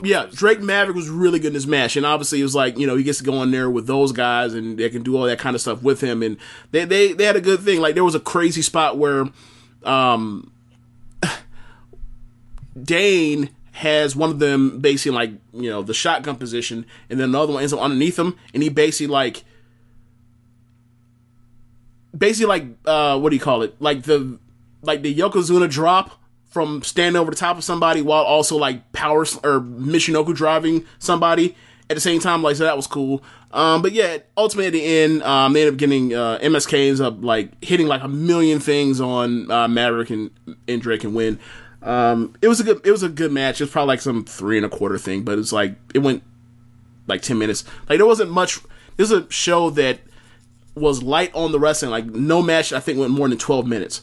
But yeah, like, another thing to note is, they had Rhea come out, and Rhea put over Io, of course. It was weird because they had to do 2 of these in the same night. Like, great champion. It's my time now. Io came out. Rhea came. Oh, she. One thing I did like, she said, you know, I don't know if this is true or not. No idea. But she said, like, when we first moved to USA Network, I was set to start, and I was told I wasn't ready, and that burned and that hurt. And one person believed in me and got me back up and running by the time we got to Portland, and that was Dakota, and I couldn't have done this without you. Thank you. Dakota was very happy for her. And then she said that, like, I can't remember what she said, but basically she got cut off, and then Rhea came down. They did the classic rivals, been separated by time, go face to face. The Rock and Austin, stare down, and then and then 3 whole months. Right, Rhea, she brings down the Raw Women's title. They go face to face. They glare at each other. Then you see Rhea crack a smile. Raquel smiles. They hug each other. Then Bianca comes down, and then they show a picture of them from like 2 years ago backstage, and then they all hold up their titles and they triple hug. And it's funny because like that's been a Twitter picture that's been floating around on the Stardom versus for about like half a year now. It's crazy how like that all came around. So it was really cool. Like, this is like they're their own generation of NXT women. Yeah. Like, what? So are they like the Three Musketeers now? No, I don't. I wouldn't say that. I wouldn't say that. I mean, I still think Raquel has a long way to go. It looks like she was like randomly a babyface now, just like without a turn. But before the two other chances came out, we got the debut of Ty Valkyrie, now known as Frankie Monet. That's right. So that's right. She kind of got cast as a heel in this thing, and yes, because she is. I don't think she needs to be the big smiling babyface. Like, that's like they've seen everything. Like this feels like a classic WWE mistake of like, hey, get this person over as a big heel and then flip them on a dime as a babyface champ, and it feels like Randy Orton in 2004. Like, they got to be where they don't fall into that. Could be. I think they're also reacting to this push worked. You know what I'm saying? Like, like she was a heel and she cheated in these matches to like prop Dakota up or whatever else, but like she was a badass woman that's flexed and sneered, and like they hooked her up with all these like impressive power spots, and Rhea put her over like fucking gangbusters, and then Io put her over like gangbusters. It's like eventually people were going to cheer her, like obviously it's the Full Sail crowd, so a lot of people have seen her for years or whatever else and know about like how much she has improved. She still has a lot to go, but she is an improved wrestler. Like, she's a wrestler I trust now as opposed to a wrestler like 7 months ago. Nah, I wasn't there yet, but like probably since like December, probably Women's War Games, I was like, you know what? Maybe she's not fully ready, but like she's given to where she's how far she's came. I think she's eventually going to fully get it. Do I think she's going to be eventually become like, I don't know. Do I think she's going to be like Jungle Kiona eventually? No, but she ain't got to be. So yeah, but like the Frankie Monet thing, people were not freaking out. People had issues with the name. My only issue with the name is that like Frankie Monet sounds French, and she is like talking in Spanglish. So I was like, WWE renames people all the time. I'm like, man, obviously she's more recognizable as Ty Valkyrie. The Ty Valkyrie name is over. Right. It's good. She said she chose the name. She said she chose the name. My whole thing. They all say that. Yeah, that's true. All I'm saying is this. The name doesn't bother me outside of the part when you start speaking Spanish, because now I'm like, wait, a lot of NXT is based on, this person from somewhere else, and their history with somebody with somewhere else, and now they're doing it on a bigger stage here. And that's why the Frankie Monet name is like, I don't know what you call her, but it's like, that might just be a me thing, right? Like, I don't know how many people felt that way, but it was just me, was like, this woman speaks fluent Spanish and English, and she's switching back and forth to talk to Raquel to show you how like this might be something in the future. But why is it Frankie Monet? I don't get it. Whatever. But like she came down to the ring with the dog. I think that's a nice way to get heat. I mean she dressed like she's gonna be somebody, and she carried herself like she was gonna be somebody. So we'll see. I'm a fan. Yeah, I like Taya. Or Frankie, sorry. Swerve and Leon Ruff finally got it on. Yeah, before that match. This is the second time they've done it where they have gone wherever or someplace that has recording equipment and it lights up, has nice audio, and in the back I see Serato production suite. I'm like, that's cool. I like that. Like, it's nice and colorful, but it's like also it's like that's super lightweight and like I've used a little bit. Like, okay, whatever. But anyway, that's besides the point.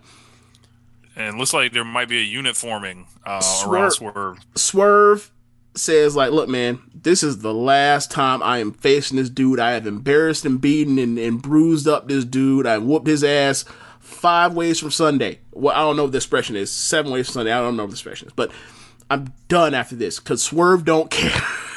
He's like, Swerve don't care. I love that line. Swerve don't care. So... Like he's making all these crazy like faces in the camera, right, and like eyes wide open. Yeah. So, we'll get to that match and talk about it real quick. I like their match.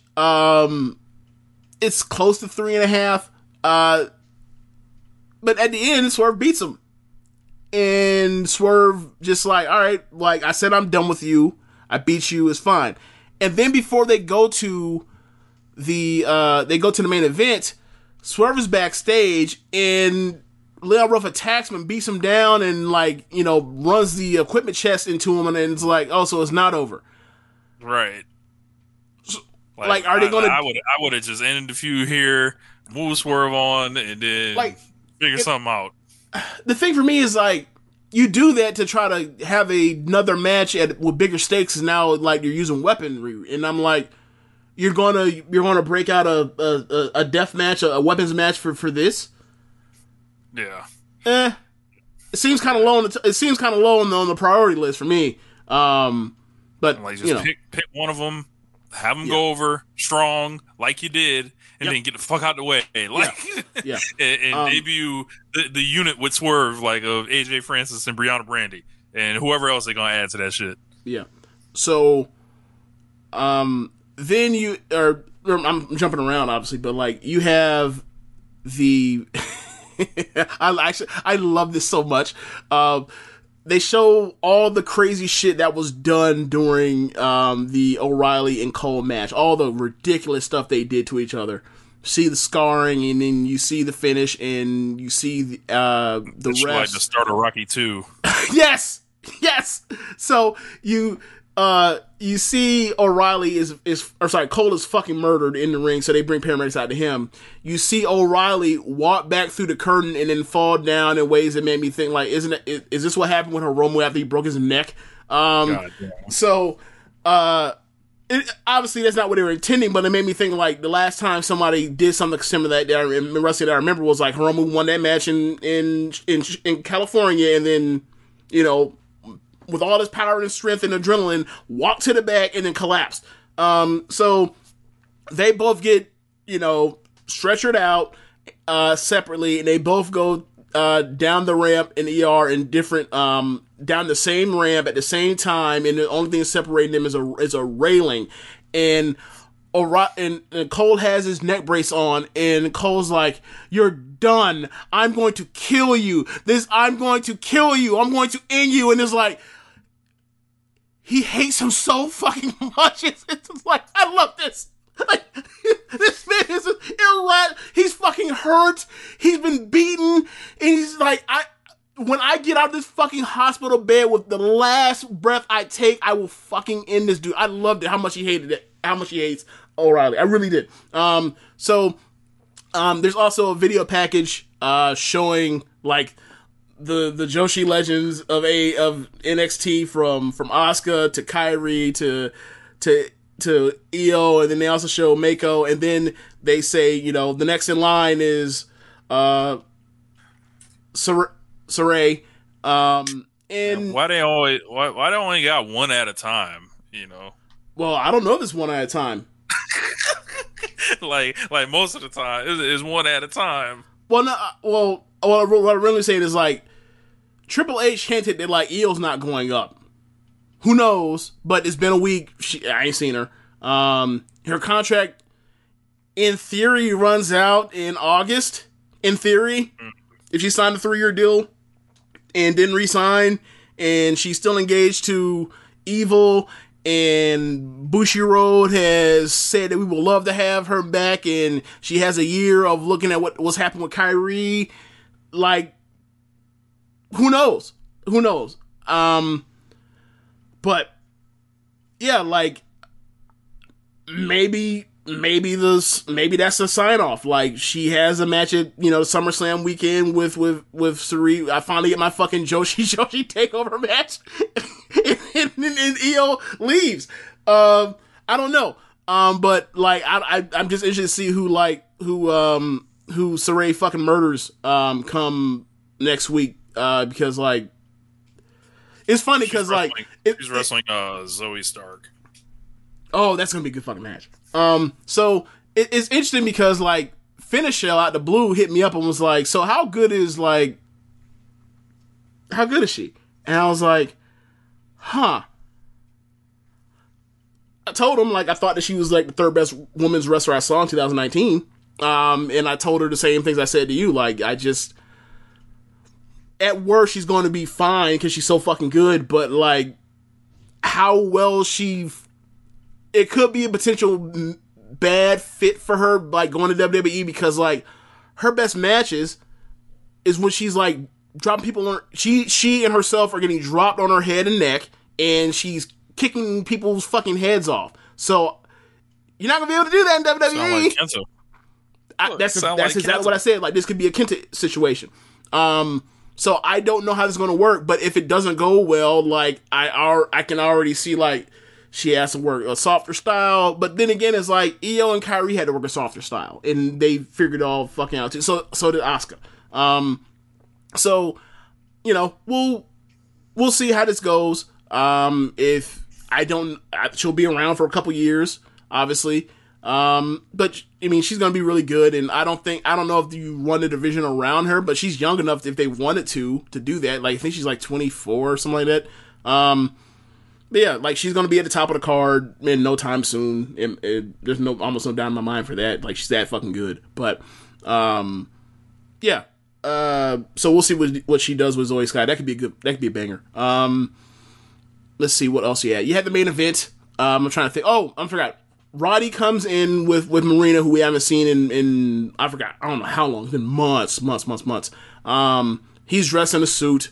And Marina is dressed like on the same level. Then later in the show, he hands in Regal's office, hands him an envelope, says, "Yeah, man, I'm done." And Regal's like, you know, you and the Undisputed Boys have given me a lot of grief over the years. I'm trying to do this job, but, you know, if you ever change your mind, there's always a place for you. That sort of thing. Shook hands and walked off. So who knows what's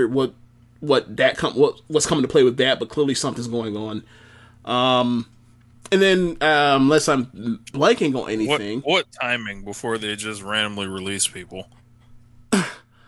You get the main event, 8-person mixed tag, The Way versus Ember, Shotzi, Bronson Reed, and Dexter Lumis. The match starts. Lumis gets a jobber entrance. Then in comes everybody else. So this stupid match, I went into this match wanting to hate this match because like they've been pushing this storyline for the last like month and a half, where this subplot where like Indy all of a sudden is now smitten with Dexter Lumis, and like she been flashing them signs. Loomis is slow to pick this up. Maybe monsters and goons are unaware that, like, they're, I don't know, a snack, if you will. So,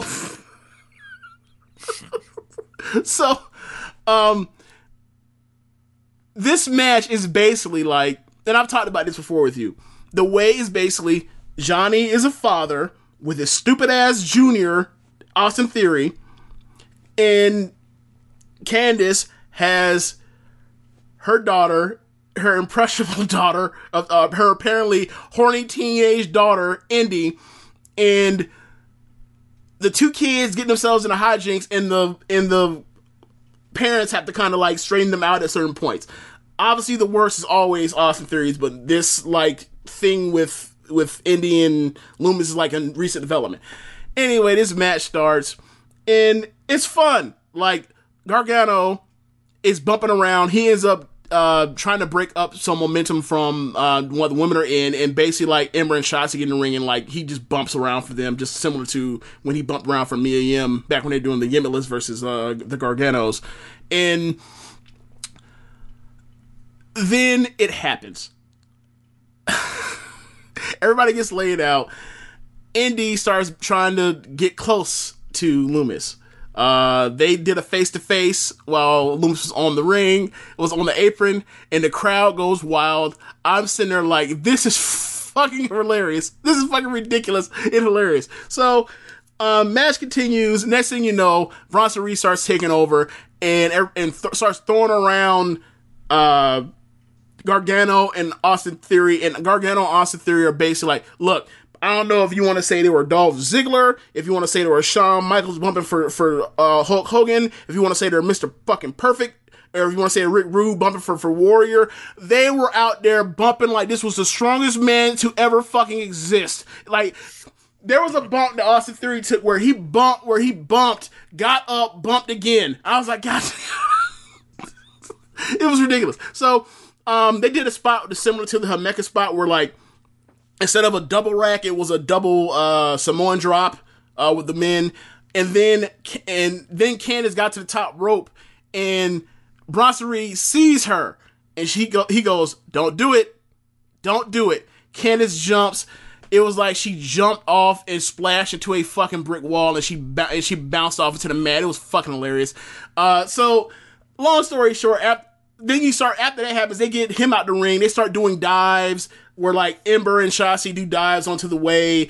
They tease a dive where Bronson Reed was going to dive on everybody, but obviously they stopped that. That wasn't going to happen. Austin Theory cut that off. Then, because everybody's basically down, Indy sees her opportunity, like as Loomis gets in the ring, and he's actually like he's about to choke out Johnny. She basically just flat back bumps and plays dead. He hears the bump, turns around to see who's behind me, sees Indy is down. So he's like, oh, she's hurt. And he grabs her, takes her out the ring, and walks to the back.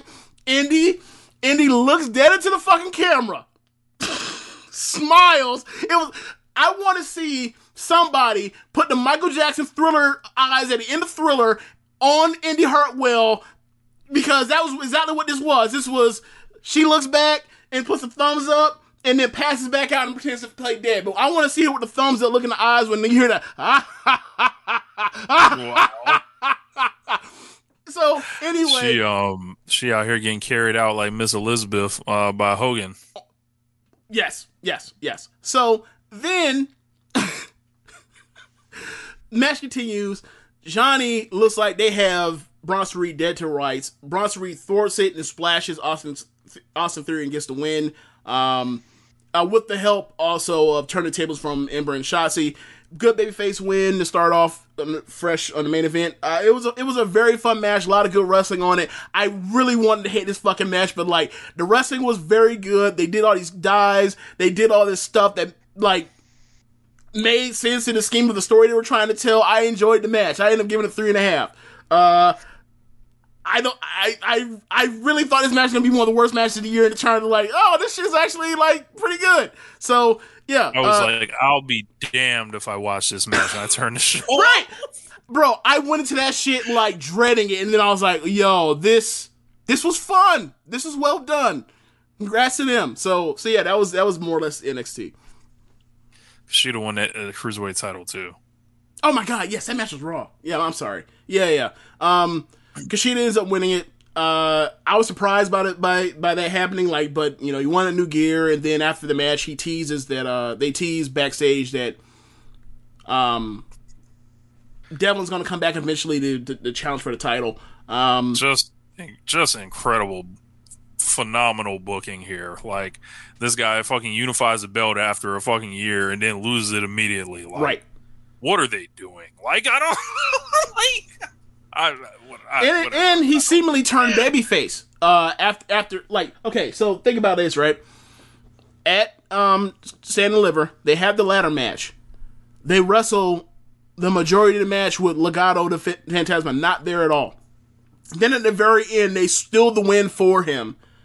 And then they go on the ramp and bring his son out, and he puts the Phantasm mask on his son. It was like, this is the baby faces thing you could possibly fucking do.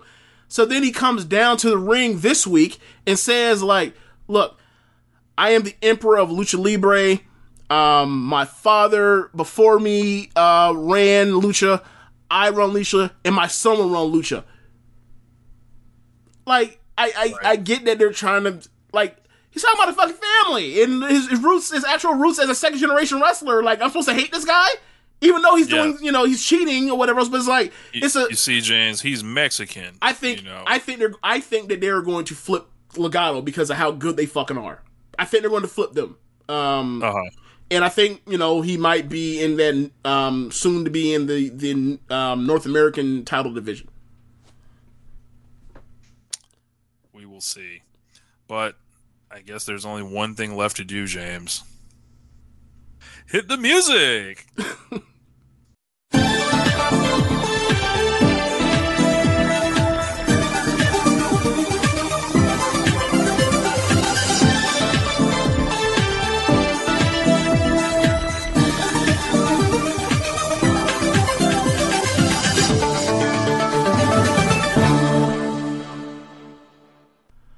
Yeah, man. So the last time we talked about Stardom, like for real, was our solo show for the Budokan Hall show.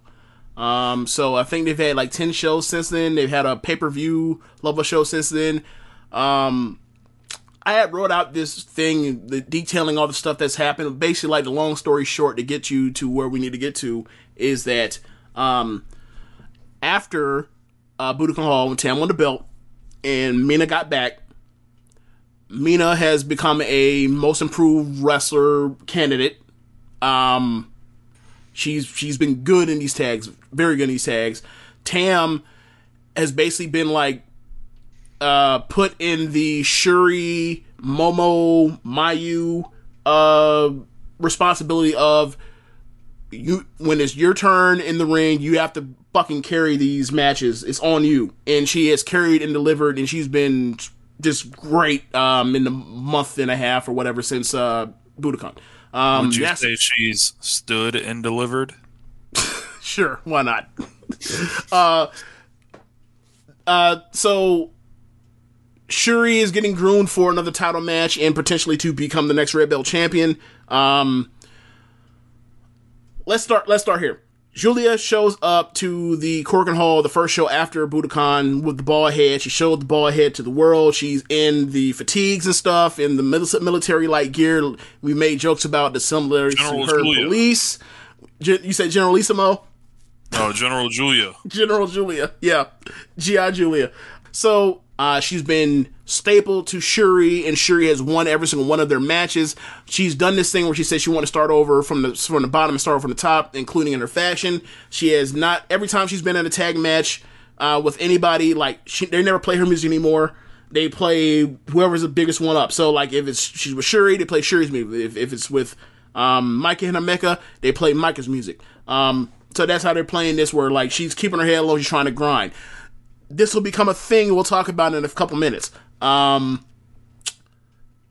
Oedo Tai, or before Budokan Hall, Roka turned on Mayu, which is like the 15th person that was in Stars to turn and go to Oedo Tai since Saki. I think it's like 3, actually. It's 3. She turned on more than Cody. Yeah. So they gave Roka new gear. They put her in Oedo Tai. She is tagging a lot with Natsuko and Saki. And she has improved and I think she's taken advantage of the fact that like the twin, like the Hannon sisters, all 3 of them haven't been around a lot, so she's gotten a lot of those reps. So she has improved. She actually, after she turned, she ended up getting a featured belt match against Saya, because now it's Oedo Tai versus Stars, and now they've been feuding over the last month. Saya got a 3.5-star match out of a 16-year-old woman that can't move. It was the opener. Yeah, that's pretty good. I couldn't fucking believe it. So that happened on the 26th show, the 26th of March. So the Korakuen Hall show. So back to trying to think anything else that's important. I mentioned that Shuri is being groomed for the red belt against Utami, right? Yes. Okay. So to circle back to Cosmic Angels.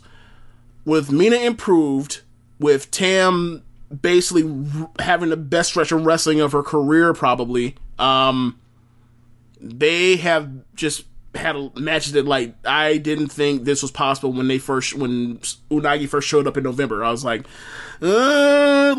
Tam was trying to carry this and it wasn't working, but, like, she is now, basically what they're doing is, y'all 2 wrestle first, I get in the ring, I will get this match up to a level, and then we will start getting into the near falls and stuff, and then I will end up at the end of the match, and then we will go from there. And, like, they have won, like, the vast majority of their matches in trios. They've lost, so that's how they've been handling.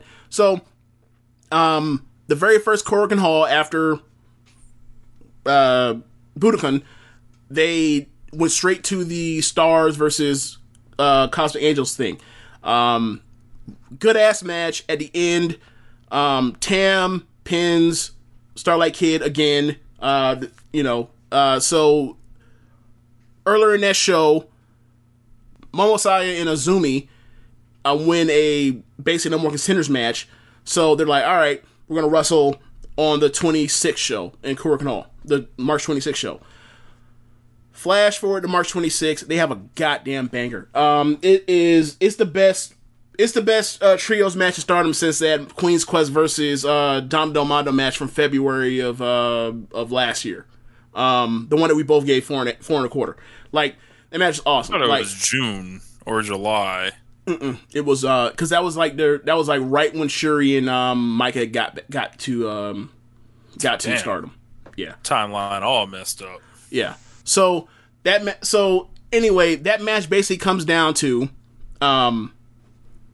Unagi and Saya are strong style brawling it out. These 2 tall, pretty girls are just throwing blows at each other, and it's the best brawling I've ever seen Saya have. Mina is in there with Azumi, so she looks very good. She looks better than she really is because it's Azumi. And then the match goes down to the final stretches, and it's Tam and Momo, and they just fucking go nuts. And, like, there's 2 different times in the match where you think, like, Queen's Quest has won this match, has won these titles. Tam kicks out of all that shit, and also people make saves, and then picks up Momo, drops her on the head with a screwdriver, drops her with her new finish. And then they had this double Osaka show where they did 2 shows in Osaka, where they did basically like a 4-person tournament, a 4-faction tournament with trios. So it's Cosmic Angels, it's Queen's Quest, it's Stars, and it's Donna Del Mondo. And this is to set up dissension amongst Julia and Himeka and Micah before the pay-per-view. So backtrack a little bit. After that first Korakuen Hall show, Unagi and Mina are feeling themselves, so they say, on the 14th, we want the tag title champion. We want the Bash sisters. We want Micah and Himeka. Mina wrestled her fucking ass off. That's the best performance I've ever seen her have. Micah drops her with a Michinoku driver. She's fucking crying because she's like, I tried my hardest and it wasn't good enough because they're better than us. They're just better. So that was their defense. So flash forward to the that trios tournament. Oedo Tai ends up beating Micah, Himeka, and Julia when Himeka has Saki behind her with her arms up. Julia comes with a big boot. Saki ducks. Himeka eats the boot. And then someone basically grabs Julia and throws her out the ring. And then Saki ends up hitting her flash crucifix pin and ends up pinning Himeka. Himeka's 38 hot. She's furious. And basically the losers for the opening round have the consolation game. So, then you get Queen's Quest versus Cosmic Angels. Instead of Momo, it's Utami this time.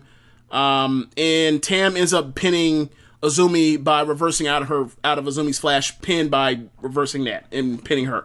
So, the final is Cosmic Angels versus Oedo Tai.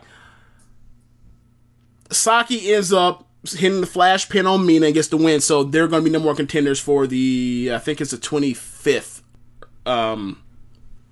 So that's down the line. So now we basically have caught up on basically like 8 of the shows we missed. So now we can talk about the Budokan show. Yeah, man. I watched the last 3 matches of this, and I loved them. I think I was like 4.25, 4.5, 4.5 on all these. Wow. I guess we can start with Tam versus Natsupoi. Oh, another thing I need to mention. Natsupoi had a high-speed belt on those same Osaka shows that had the faction tournaments, and it was a semi-main event, and with Starlight Kid. That match is fucking awesome. That is probably Starlight Kid's 3rd best singles match ever. Yeah, man. These, you can tell from the press conference, they ain't had to speak a word of English. Yeah. Some shit has gone down between them. I got a fucking huge laugh out of Natsupoi holding up the photo of them and then ripping it in half like a real villain or somebody that shows I ain't your friend no more or something like it. It tends to get real emotional and all that. But with Tam, of course. The long story short, they both started in Actress Girls. When Actress Girls first got started, they were running getting help from Stardom. Like, they would loan out Kairi to basically use Natsupoi as her young girl. Did you notice Natsupoi's gear for that show? No. Okay, so you know she normally wears the white. The gear she came out in is the gear that Kairi gave her years ago, like 2017, 2016, because she liked Natsumi that much. So keep in mind, like, Natsumi, like, when she was a young coming up or whatever else, like, she was one of the top stars in Actress Girls, and then, like, she actually was in the 2016 Grand Prix for Stardom. Like, that's how much the connection was going around with them trying to help each other out. So, so she wore the old Kairi gear down to the ring. But yeah, basically the story is we were best friends, Tam, and then you, with your back then your Yuka Sakazaki haircut, just fucking left to go to Stardom.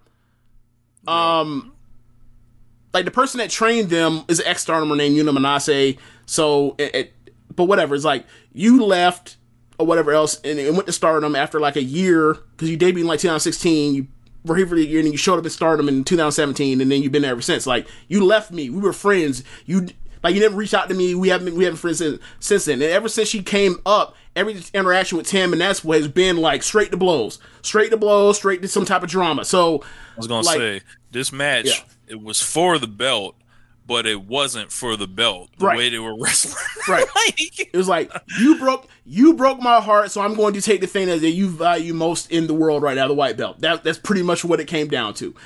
So yeah, It was a good ass match.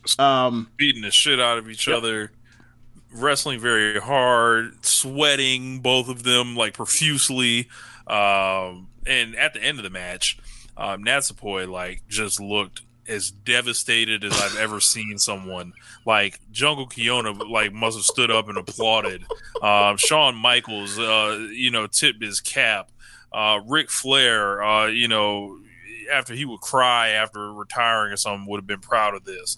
Yeah, man. Like the only thing she needed to do was get carried out the ring, like not under her own power. Like, but yeah, this was awesome. And Tam was like a ring general of the highest degree. And then Natsupoi is awesome. Every time I see her, she's just ultimate command of like her body and the way she fights. Quite frankly, like this is a fight. Like because she's so small and she has the experience and like she's so quick, like has so much quick twitch to her game. Like, like she's one of them ones. Like you talk about Azumi and Starlight Kid and like Meiho Suzuki that's in Marvelous, and even like Mio Momono that's also in Marvelous. Like there are some like high speed monsters that like if you just like if you get in there with another one of them in there, it's fucking on. And she's one of those, but she also has this other level of experience of being like, getting more opportunities than some of these girls. She's older. She's like 26. But yeah, like she, as you mentioned, like two veterans at this point, worked a lot of matches, have probably been talking about wanting to wrestle on a stage like this for years, and it happened, and like it was a good ass match, and like Ness was like, I'm not going to, I hate you. And I honestly thought that, like, what was going in, it was like, what's going to happen was they were going to have their match, they were going to cry and hug each other, and they were going to put Natsupoi into Cosmic Angels because it's a better fit for her as a character, and she could be a number 2 in a faction as opposed to being a number 5. Didn't happen. Maybe that's down the road as well. I don't know, but like, whatever. That was my fantasy booking, but like that didn't happen. But like, I would love to see them wrestle again. Then the next match was a red belt match. B Priestley versus Big U, and my the time is yours, Rich.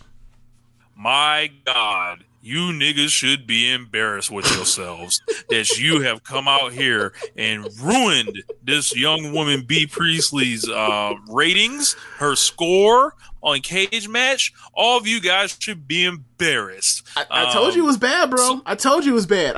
Sometimes I feel like I knew the result of this match ahead of time, right? But I think this comes from being a big Shawn Michaels fan growing up. I can look at wrestling through the eyes of the loser, right? And see what it meant to them to give everything they have, and then they just don't, win or whatever, right? They don't win the match, but what they're competing for is kind of something else in that. She outperformed Utami, and Utami's in the middle of a really good fucking red belt run. She outperformed her. She just did. Right. And it's like she got the belt before, quote unquote, it was time, right?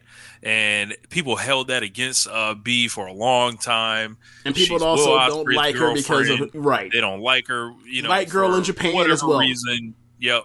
And all she did was show up to this match as good as she's ever been, in phenomenal shape, as phenomenal always. Gear, phenomenal like work in the ring, and who knows, and this is her last match now in Stardom. So while you did not appreciate her, now you're going to be upset when she shows up in NXT. Right. And you're like, man, I wish we got that B Priestley we had, in Stardom, whatever, but y'all niggas just ain't appreciate her for whatever reason. And, when it's time to go get that bag, eventually you got to stop going to Japan.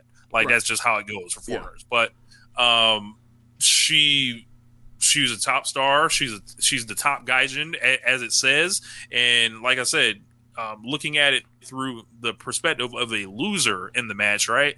Like, you lose the match, but like you gain the respect elsewhere. Like Shawn Michaels has done dozens of times.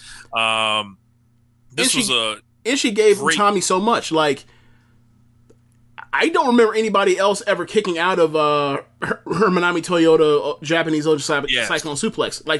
Like there was storytelling moments in this match. It wasn't just like move. Like B's good when she's allowed to, you know, be in there or whatever else. Like I don't think she's great, but like compared to the other girls, but I think she's damn good and damn well belongs and always has been and always has been someone that, like, when you watch these house shows and you see the people's effort levels or whatever else, and like you see like the people that constantly always, you know, show up, like whether it's someone like a Starlight Kid or a Jungle Kiona or Queen's Quest flat out period, in Tam, like, you always see these people bust their ass. Shuri's another person that comes to mind when it says, like, they're always busting their ass on every fucking show. And, like, yes, was she not good in 2018? Sure. Was that the case by the time she had a 4 1/4 match to get the red belt off of Kagetsu? No. Was that the case when her title defenses weren't as good as Arissa's? No. Did she have a better Grand Prix than Hoshiki? Fucking right she did. And, like, look, man, my faction, when I first started watching Stardom in January of 2019, was Queen's Quest. That was, back then, that lineup was Momo, Utami, Konami, Azumi, and B. That was a fucking murderer's row. That's why they're still my favorite faction. So, like, yeah, man, like, I never got it. She was always in a faction with other women that all worked hard. She worked just as hard as them. And she had good ass matches in like the third match or whatever else with Queen's Quest at the time. I never got it. I never got why people didn't like her. Like, I didn't see when she stunk, when she was quite frankly, her body was, when she was skinny and scrawny compared to where she is now. I never saw that. I only saw when she was good. It's similar to the Tam thing. Like, I only saw when Tam was good. I never saw her at the beginning of 2018. Like, if you go to Stardom and you work your 100 matches, you will get fucking good. Like, you see it with Mina right now. Mina was mediocre. Now she's damn good in these tags. Because I really like to almost, you know, read through these reasons. Like I'm very tempted to pull up B Priestley's cage match ratings and read off the usernames and the ridiculous comments underneath her rating page, but I'm not gonna do that. Like, the two ones that are always the two dumbest ones, in my opinion, the women's wrestling that I've seen like lately or last year or so, like looking at this stuff, are B's because she got overpushed or whatever else, and Yoshiko, and at least Yoshiko's like, oh, she ended someone's career by breaking her face. Like, I understand that, but like the fact that she's getting ratings for like getting like 3s and 2s and 4s in 2019 and 20 and 21 when she's one of the best women's wrestlers in the world, like, it's like, hey man, like, the domestic fan base doesn't care about that stuff in that way. She's apologized. Act has forgiven her. Relax. And like, even then, like, what did B do? B didn't break nobody's face. Yeah. Are you upset because of what Will Ospreay may have done? What does that have to do with B? It's all gonna come to the light when she goes over to NXT, and I feel like that's obviously where she's going, since like whenever you disappear and then you can't tell anybody where you're going, that's usually where you're going. And when she's there, she's in that system. All this I think is gonna go away, and then like I said, new stuff's gonna pop up. Like, you know, why isn't she the way she was, and you know, whatever. But I think talking about how like, she's retired. Yeah, and it's funny because like if you were to go to her thing, and I scanned it real quick, like her, you know how they have like the yearly ratings or whatever else, like magically this year, like she's about rated where she is, and somewhere in the 8s this year. It's like, oh, because she's leaving Stardom now like she's getting depreciation that she should have gotten like for about a year and a half now. All right, amazing. All right, amazing. Utami retains the belt. Another great defense for her. Yep. I feel like she, I kind of get a vibe from Utami where, because they didn't let her main event here again, for obvious reasons, which we'll get to in a minute. But I feel like I don't feel like she's the ace of the company, but I feel like she's somebody that, like, is a young champion, like on their first time being the champion, that they're just like, yo, you're going to have a bunch of solid matches, and eventually we're going to get it off you. And then, like, when it's time for you to be the ace, the next time you win it is going to be like, I'm, like, on top of the fucking world. That's pretty much exactly how I feel. That's pretty much exactly how I feel. Like, I feel like... It's like one of Okada's early title runs. Yep. Like, I feel like she's going to lose the... I feel like Shuri... Okay, so... Back before Utami even won it, I thought that the person that should be the next Red Belt champion should have been Shuri, given how she came in. She was the most protected person in the company, even more protected than Julia. Like, you go through it and go through the time she actually got pinned or submitted. Like, Julia did 3 jobs in the Grand Prix. She lost to Himeka. She got, I think she got tapped out by Konami and Tam beat her, right? Dropped her on her head, right? And she, she won got all those wins back. But Shuri in the Grand Prix, she didn't make the final, but she lost because she had to forfeit one match because of the thing that happened, because her mom died the weekend that she was supposed to fight Momo. And then she came back the next day and she ended up putting over Azumi, which a win that she got back. But like, outside of that, and then when she had a Red Belt match against Mayu at that October 3rd show, I think those are the only 2 times she ever lost. She never been pinned or submitted. Like, everything else is like, she comes through and like, they had the SWA versus White Belt match with Julia that went to a draw. She's defended the belt against, the SWA belt against, Azumi, against, Konami. Like, she's just great. She looks like a star. She carries herself like a star. She's the fucking baddest woman in the company. She has the best win percentage. You go on a cage match, pull up, but she has the best win percentage of someone that's actual person that's there all the time. Like, she has been groomed since like day 1 to eventually win the red belt. Like, so that's why, like, that's one of the reasons why when Utami won, I was like, I wouldn't say like this is all built for Utami, but it felt like Shuri was the bigger priority throughout the year at times. So now that there's on a collision course, is like, this is the first defense that Utami's had where it's like, she could fucking lose. This is the first one. Dangerous opponents. Right. Yeah, but we get to the main event. Dano Del Mondo explodes. Dano Del Mondo explodes. General Julia. And then she even convinced Shuri to wear the pants along with her. Okay, so they have tagged a couple times before Budokan Hall. But basically, like, they've had 2 matches since then. And, like, ever since then, like, Shuri, being the babyface she is, like, all right, you on this? I'm with it. I'll come out there and something similar. Like, I just love Shuri. She's the best. She's so nice, and she'll fucking kill you. Like, she's just great. What's not to like? I'll murder you, and I'm just super charismatic, whatever. Yeah, continue with the match. And then Micah and Himeka come out, and it's a tag team titles on the line. So I'm wondering, I'm like, man, so they got their 2 single stars, they got their 2 tag stars. Man, this could go either way, because I wasn't spoiled on this match. And it was like, they just so many crisp sequences and hard hits and big bombs and double team moves and breakups of pins. This was phenomenal. Can't go like, and it was like, you think about it, I was like, all right, they put Dano Del Mondo over the red belt, and I'm like, I get it, because it's Dano Del fucking Mondo, like, and they're all fucking awesome. Like, yeah, like I said, 4.5 on this. Titles change, and this is like, seems like it's a road for Julia to kind of stay out of the way of the singles while rebuilding her, and still, like, letting her work on top in a way. And you mentioned the collision course with Shuri and Tommy. I believe we got a question about that as well. Yeah.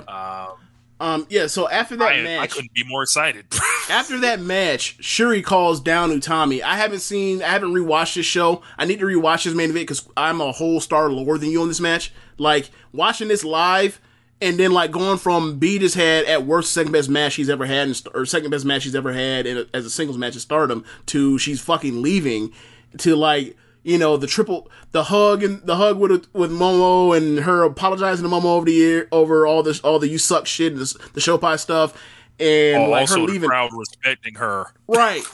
Like after all of that stuff, it was like, well, damn, like obviously a woman who used to get no streamers. Right. So like for me, the thing was like, okay, seeing that's how they want to do it, I see why that didn't main event, because like you're leaving on like this downer of a note.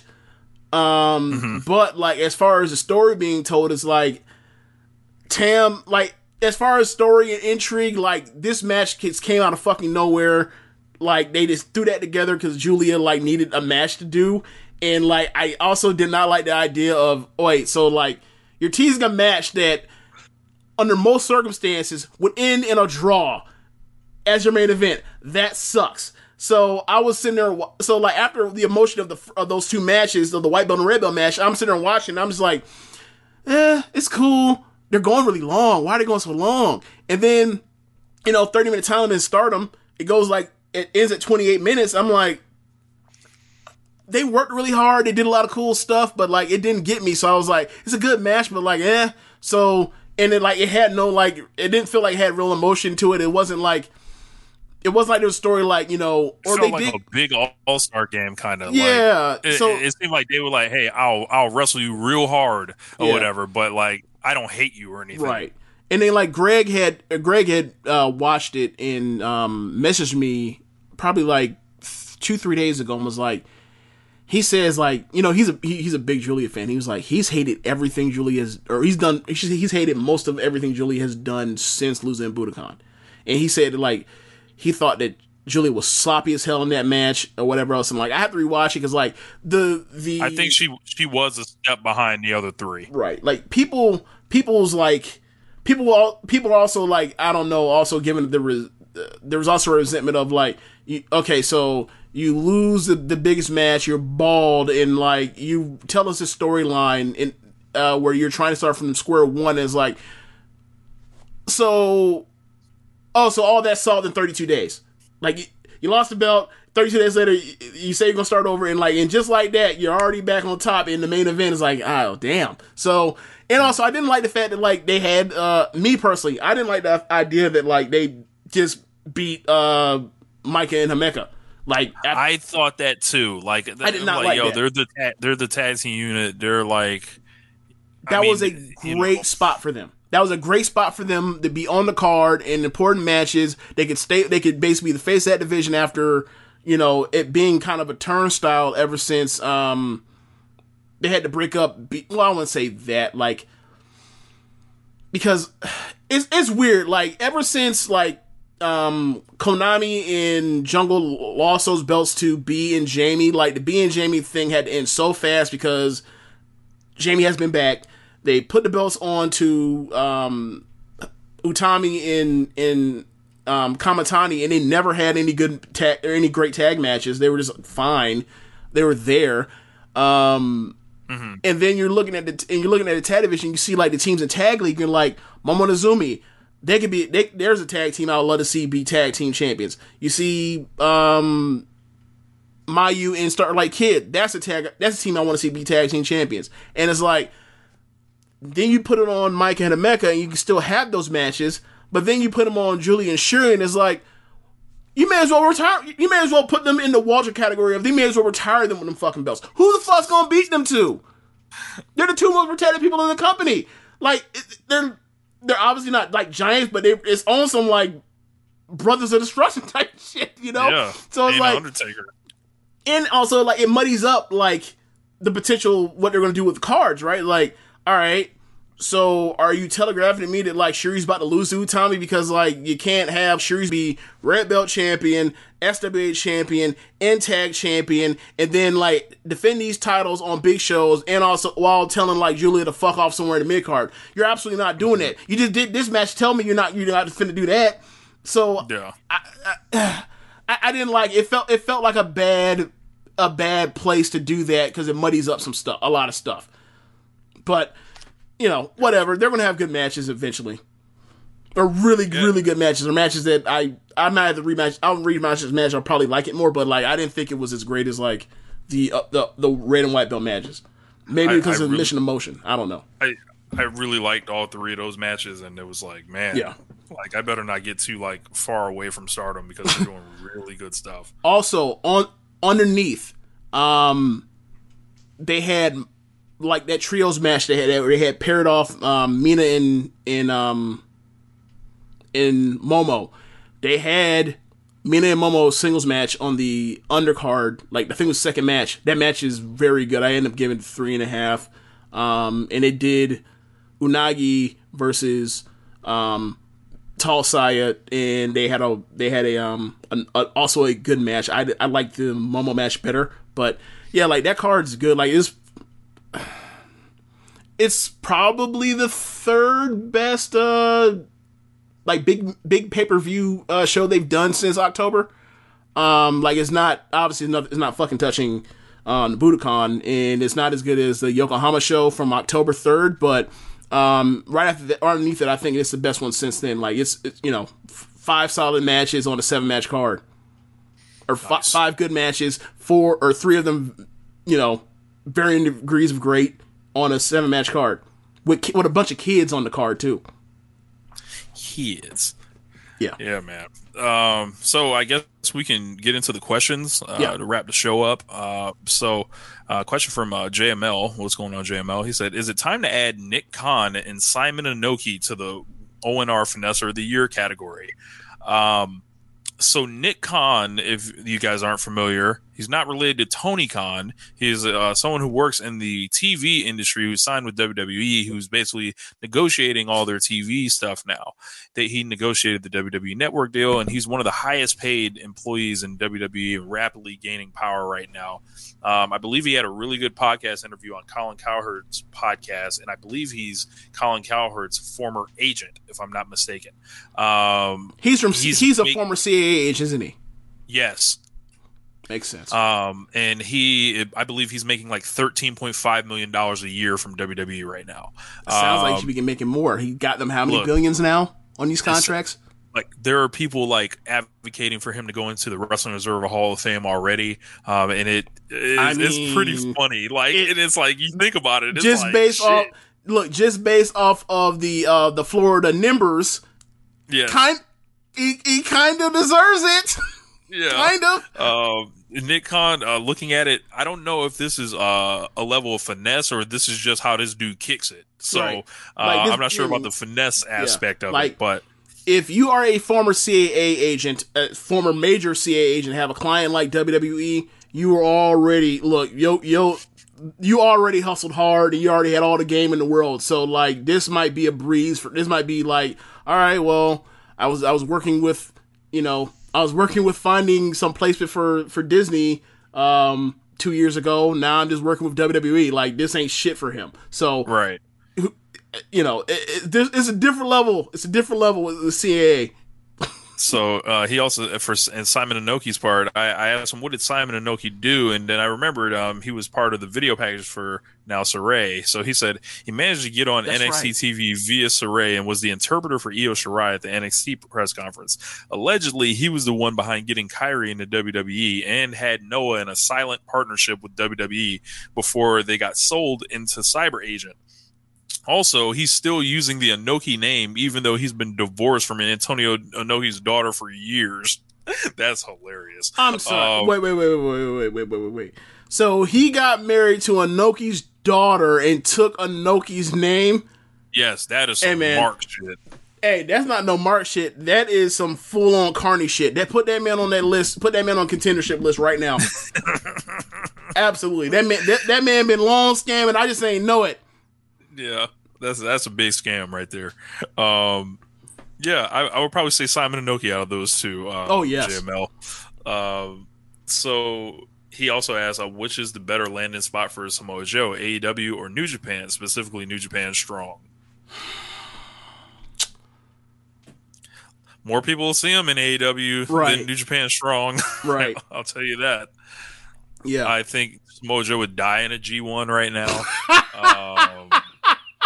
Bitch, I don't even. That's not even a thought. That's like Jericho in the G1. Get the fuck out of here. That's not happening. Like it's ironic you brought up Jericho. I do think he could come in for like big matches. like once or twice a year. But not G1s. Hell no. Fuck no. Yeah, He'll same die. thing. Yeah, same thing with Samoa Joe. Like if he can work out that deal to get the AEW slash New Japan package that like a lot of people have, like Jericho, then yeah, I would say go for that. I'd love to see Tomohiro Ishii and Samoa Joe. Yes. How about that? Yes, and Shingo, and Goto. Yeah. Yep, he can fit right in there. Yep. Like he said, last one. How would you feel? That man been wrestling like a Japanese wrestler for what 20 years now. Right. There you go. That man has literally wrestled Kenta Kobashi. Right. So in a fucking classic. Yeah. He said, last one. How would you feel about Shuri ending Utami's red belt reign? I would feel great about it personally. I love Shuri. Yeah. It would make sense. You know that Utami is going to be around, or you get the feeling that Utami is going to be around, and she is going to be a top star in the company for years to come. So, like, this title reign does not need to be her one where she has it forever. I mean, it's already been. I mean, she won it November 15th, right? So, December, January, February, March, April, May, like end of May. Like in theory, that's 6.5 months where she should be champion. Like that's a fine title reign for a red belt or white belt champion. Yep. Like if it goes longer, whatever they do, as long as they get a clean finish, they'll be right between those two. Like the story between them is Grand Prix. In the final night last year, it was them, because of the scheduling situation with Shuri that we mentioned earlier, she had to wrestle twice that night. She had to wrestle Micah and I think the opener. That's a good-ass match. And then she wrestled Utami later, and it was basically Shuri had to win to advance. They went to a tie. They went to a draw. And then Utami, like, minutes later, fought Himeka, and, much like a Vince McMahon, babyface, had to fight a giant to win a shot at a title and then end up winning the title. So, coming back to it now let's see now. It's like it's a tie thing. We wrestled one time. We had a kick-ass match. Now let's see it. Let's see it now. Like this has been a well-protected match, well-built match. Yeah, man. Staleburger Bun says, what will be the next exciting development in the ongoing Fiend saga? Hopefully he disappears. I have nothing else to add. Leaves the business. Hits the lotto. Something. Yeah. Don't say you hope you win the lotto feel so much better than say I hope you I'm glad I made this shit up for evil. This shit is great. Look, man, I hope you nothing but the best, but I never want to see you I'll never want to see you and do this fucking craft ever again. Hit a lotto, find new interests. Yes. Buy a sports team. Yes. MJ Does PR says, the Bucks for DR1s to wrestling on Dynamite. Is this a flex or obnoxious? Which wrestlers have the shoe game on lock? Bonus points if Saki Kashima is on your list. Okay, I think it's a flex. It's both. It's both because they're heels. I guess. Like yes, the entire history of wrestling is I'm rich as fuck. You should hate me. Yes, we got Dior J's on. Hate us. So yeah, yep. It's both. Creasing them. Now it's the disrespect. So as far as Saki, Rich, you don't know this, but like she collects Air Force or Jordan 1s. Gotcha. Yeah, like that's it. She don't collect nothing else. All it is just different colorways for Jordan 1s. That's funny. Yeah. I think you got to throw Isaiah Cassidy in there. He also wrestles in J's and lots of different colors. Now, if you're going to throw a Joshi out for this, it has to be Mayu. Yeah, because she wears the Timbs. She'll wear the Timbs with the Bape on. She'll come out here with these special edition forces with like the second Nike stripe and like the reflective rainbow colors on. Like I've seen her. She actually legitimately has a she's legitimately a hype beast. That's the best way I can explain it. Like, I've seen her in a million different pairs of like special edition Nikes and all that kind of stuff. It's her. For the jersey section. As far as Saki, I like her collection, but it's just Air Jordan 1s. It's all. I think I would have to look more into this. Right. But we'll have to look more into this. If you guys find any pictures of wrestlers like showing off their shoe collections, drop them into One Nation. The Young Bucks would be up there. They like to show off all the Jordans they have. Yeah, they've got tons of shoes. Yeah, you're right with the Isaiah Cassidy one. Trying to think. But yeah, I think that's a pretty good list. It's a pretty good list. Remember that time Roman Reigns wore those shoes that had the white stripe on it? Fastlane 2017. Oh yeah, that's right. Yeah. Trying to think anybody else. Enzo had Kofi. Kofi. Oh, Kofi for sure. Yeah. Kofi. I don't know if Enzo's, now you talk about somebody wearing fake shoes, like he'll come out here with a fake logo on you quick. So I don't know. Trying to think. Yeah, Kofi for sure. Yeah. Like that man was doing this shit like wrestling in like J's and shit and like basically wearing them with the kick pads and like making them all one like before that shit was cool. Like he been doing this, vetting the game. Yeah. About a decade in it. JML. So I came across a thing where WWE trademarked The Fiend.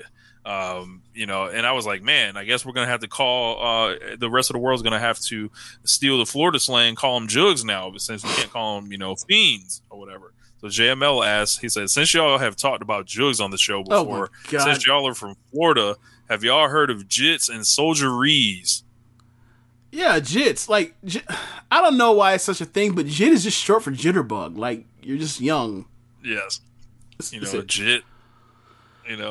I was a little thrown off when I first heard it. I was like, jit, like what? Like, but then, you sink in. Soldieries, I believe those are the like, what would be called like 5411s, if I'm not mistaken. They're just Reeboks, I believe. I like, from what I've heard, like soldieries are, but I think that's for folks a little bit younger, than James and myself right now. Yeah, and the last question, it looks like from Zach. He said, question for Rich. When are you making the jump to Wrestle Universe and dropping New Japan World? Man, that Wrestle Universe looks pretty appealing, can't lie. You got your Noah, you got your DDT, you've got your Tokyo Joshi Pro for a smooth $8.31 a month, American dollars here. New Japan's kind of going through, like, I heard something like where Noah was outselling them recently. They were offered the Vice TV deal that MLW got, turned it down. They're going after people for posting screenshots of their events, just pictures during the live events. And I'm like, what are they doing as a company? Like, it's just like everything's going wrong. Like, I don't know, man. But I got to watch Konosuke Takeshita in a couple matches. I don't know how that's pronounced either, my man. No, that's it. That's okay. It. Konosuke Takeshita, but I had to listen to Kenny Omega say it first. I thought it was Takashita or whatever, but it's not. Bro, I wasn't joking when in the group that I was like, which set of vowels is 8 and don't exist and are silent? Because I didn't know. Right. He's awesome. He's raw. Apparently, I think he's only 25 years old. He's the best wrestler in the history of DDT, from what I'm gathering. The man wrestles like he's got a height. He's like 6'2", feels like Okada-ish. The way he, is in the ring. I got a feeling they're building up a match with him and Kenny, either in DDT or in AEW whenever they bring him back. He wrestled about 3 matches, if I'm not mistaken. He did a match. He did a house show match. He did a match with Danny Limelight, which I would highly recommend, on Elevation last week. And then he teamed with Kenny and Nakazawa against the Sydal brothers and Danny Limelight. And it was like, man, apparently Kota Ibushi and Kenny Omega had a match with It may have been Endo and Takeshita in 2014. So Golden Lovers versus those guys. I got that. Tetsuya Endo? Yes. Okay. I would have to double check on that, but I know Takeshita teamed with somebody and fought the Golden Lovers in 2014. I'm going to check that out. But Takeshita, it was like he has like the kind of talent where it was like, man, I kind of want to follow this guy and watch what he's doing. So that's why I'm considering jumping to Wrestle Universe. But yeah, definitely can't wait till he comes back to AEW, and they've clearly set it up. He got the pinfall before he left to do that, and you know, him and Kenny's got a weird tension, but yeah, definitely, yeah, I'm a big fan of his already from just a couple, like, you know, tag matches and, you know, a short match he had with Danny Limelight. So interested to see what he looks like in a main event capacity, because if it's anything like his, you know, kind of short sample size, I was pretty impressed. So anyway, those are all the questions. So what's his best match inside of a department store in a mall? I don't know. All right, we'll figure it out. Goofy ass wrestling they do. It's like I did not know.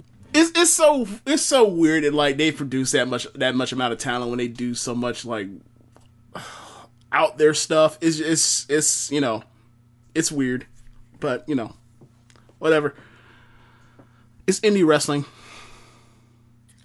Yeah, and this is like the next in the line of people they brought from the Cyber Agent family, with Maki Ito coming, and now Konosuke Takeshita. So I wonder if anybody from Noah is going to show up. Right, that's going to ask you. Do you think they bring in like Go Shiozaki? I think Shiozaki's injured, if I'm not mistaken. Oh yeah, that's right. Maybe they bring in one of their younger people. We don't, you know, quite know as well. I knew nothing about Takeshita before, but yeah. Same here. I just all I did was hear that like Zach was like he's good, and I remember I ended up seeing he had like he's in the high 8s. He's like 8.8. I was like, all right. And I remember Josh saying like he's like on pace to be like the best wrestler in DDT. It's like DDT does do a lot of goofy shit, but they do also have good ass wrestling from time to time. Like they had, you know, you know, with Peter Pan stuff or whatever. Yep. Well, yeah, man, that's all I got here. Yeah, that's it. All right. Well, I guess I should tell them about the new thing I'm kind of proposing, like kicking out around an idea of doing in my, you know, in my quest to be as creative and entertaining as possible. I'm thinking of, you know, saying, tell me if you guys are interested in this, if you would listen. I'm thinking about dropping like some type of podcast, like whether, you know, I have various guests, like, you know, whether it's like James. I haven't really even ran it by James, but doing different podcasts on the One Nation Radio exclusive feed. So some of you may hear this on the Social Suplex podcast network feed, but I'm talking about putting these shows on the One Nation Radio feed, and it would be like about music, like it would be about like rap, periods of rap, rappers, rap beefs, specific years, albums, like different, you know, stuff you can just talk about for hours and hours, like Rocky movies, different things like that. That some of you guys would be interested in hearing. Just drop in the Discord, like a yes or no, and that grows, we'll like spin it off into its own thing. So, you know, I think there's lots to talk about, like with rap. Yeah. I had a joke. I'll save it for off here. But yeah, but that's in the show, y'all. Thanks for listening. Be sure to go to ProWrestlingTees.com, ProWrestlingTees.com/SoulSuplex and pick up some official Soul Suplex Podcast Network merchandise. Also, hit up our Red Circle and donate to your boys. And check out, and also check out the other shows on the network. You got this show, One Nation Radio. You have Keep It a Strong Style. You have the Ricky and Clyde Wrestling Podcast. You have Gorman Watches Shit. You have the Grave Consequences Podcast. You have 8-Bit Suplex. You have All Things Elite. And you also have Great Match Generator. Thanks for listening, y'all. Later. Peace. Stream my shit.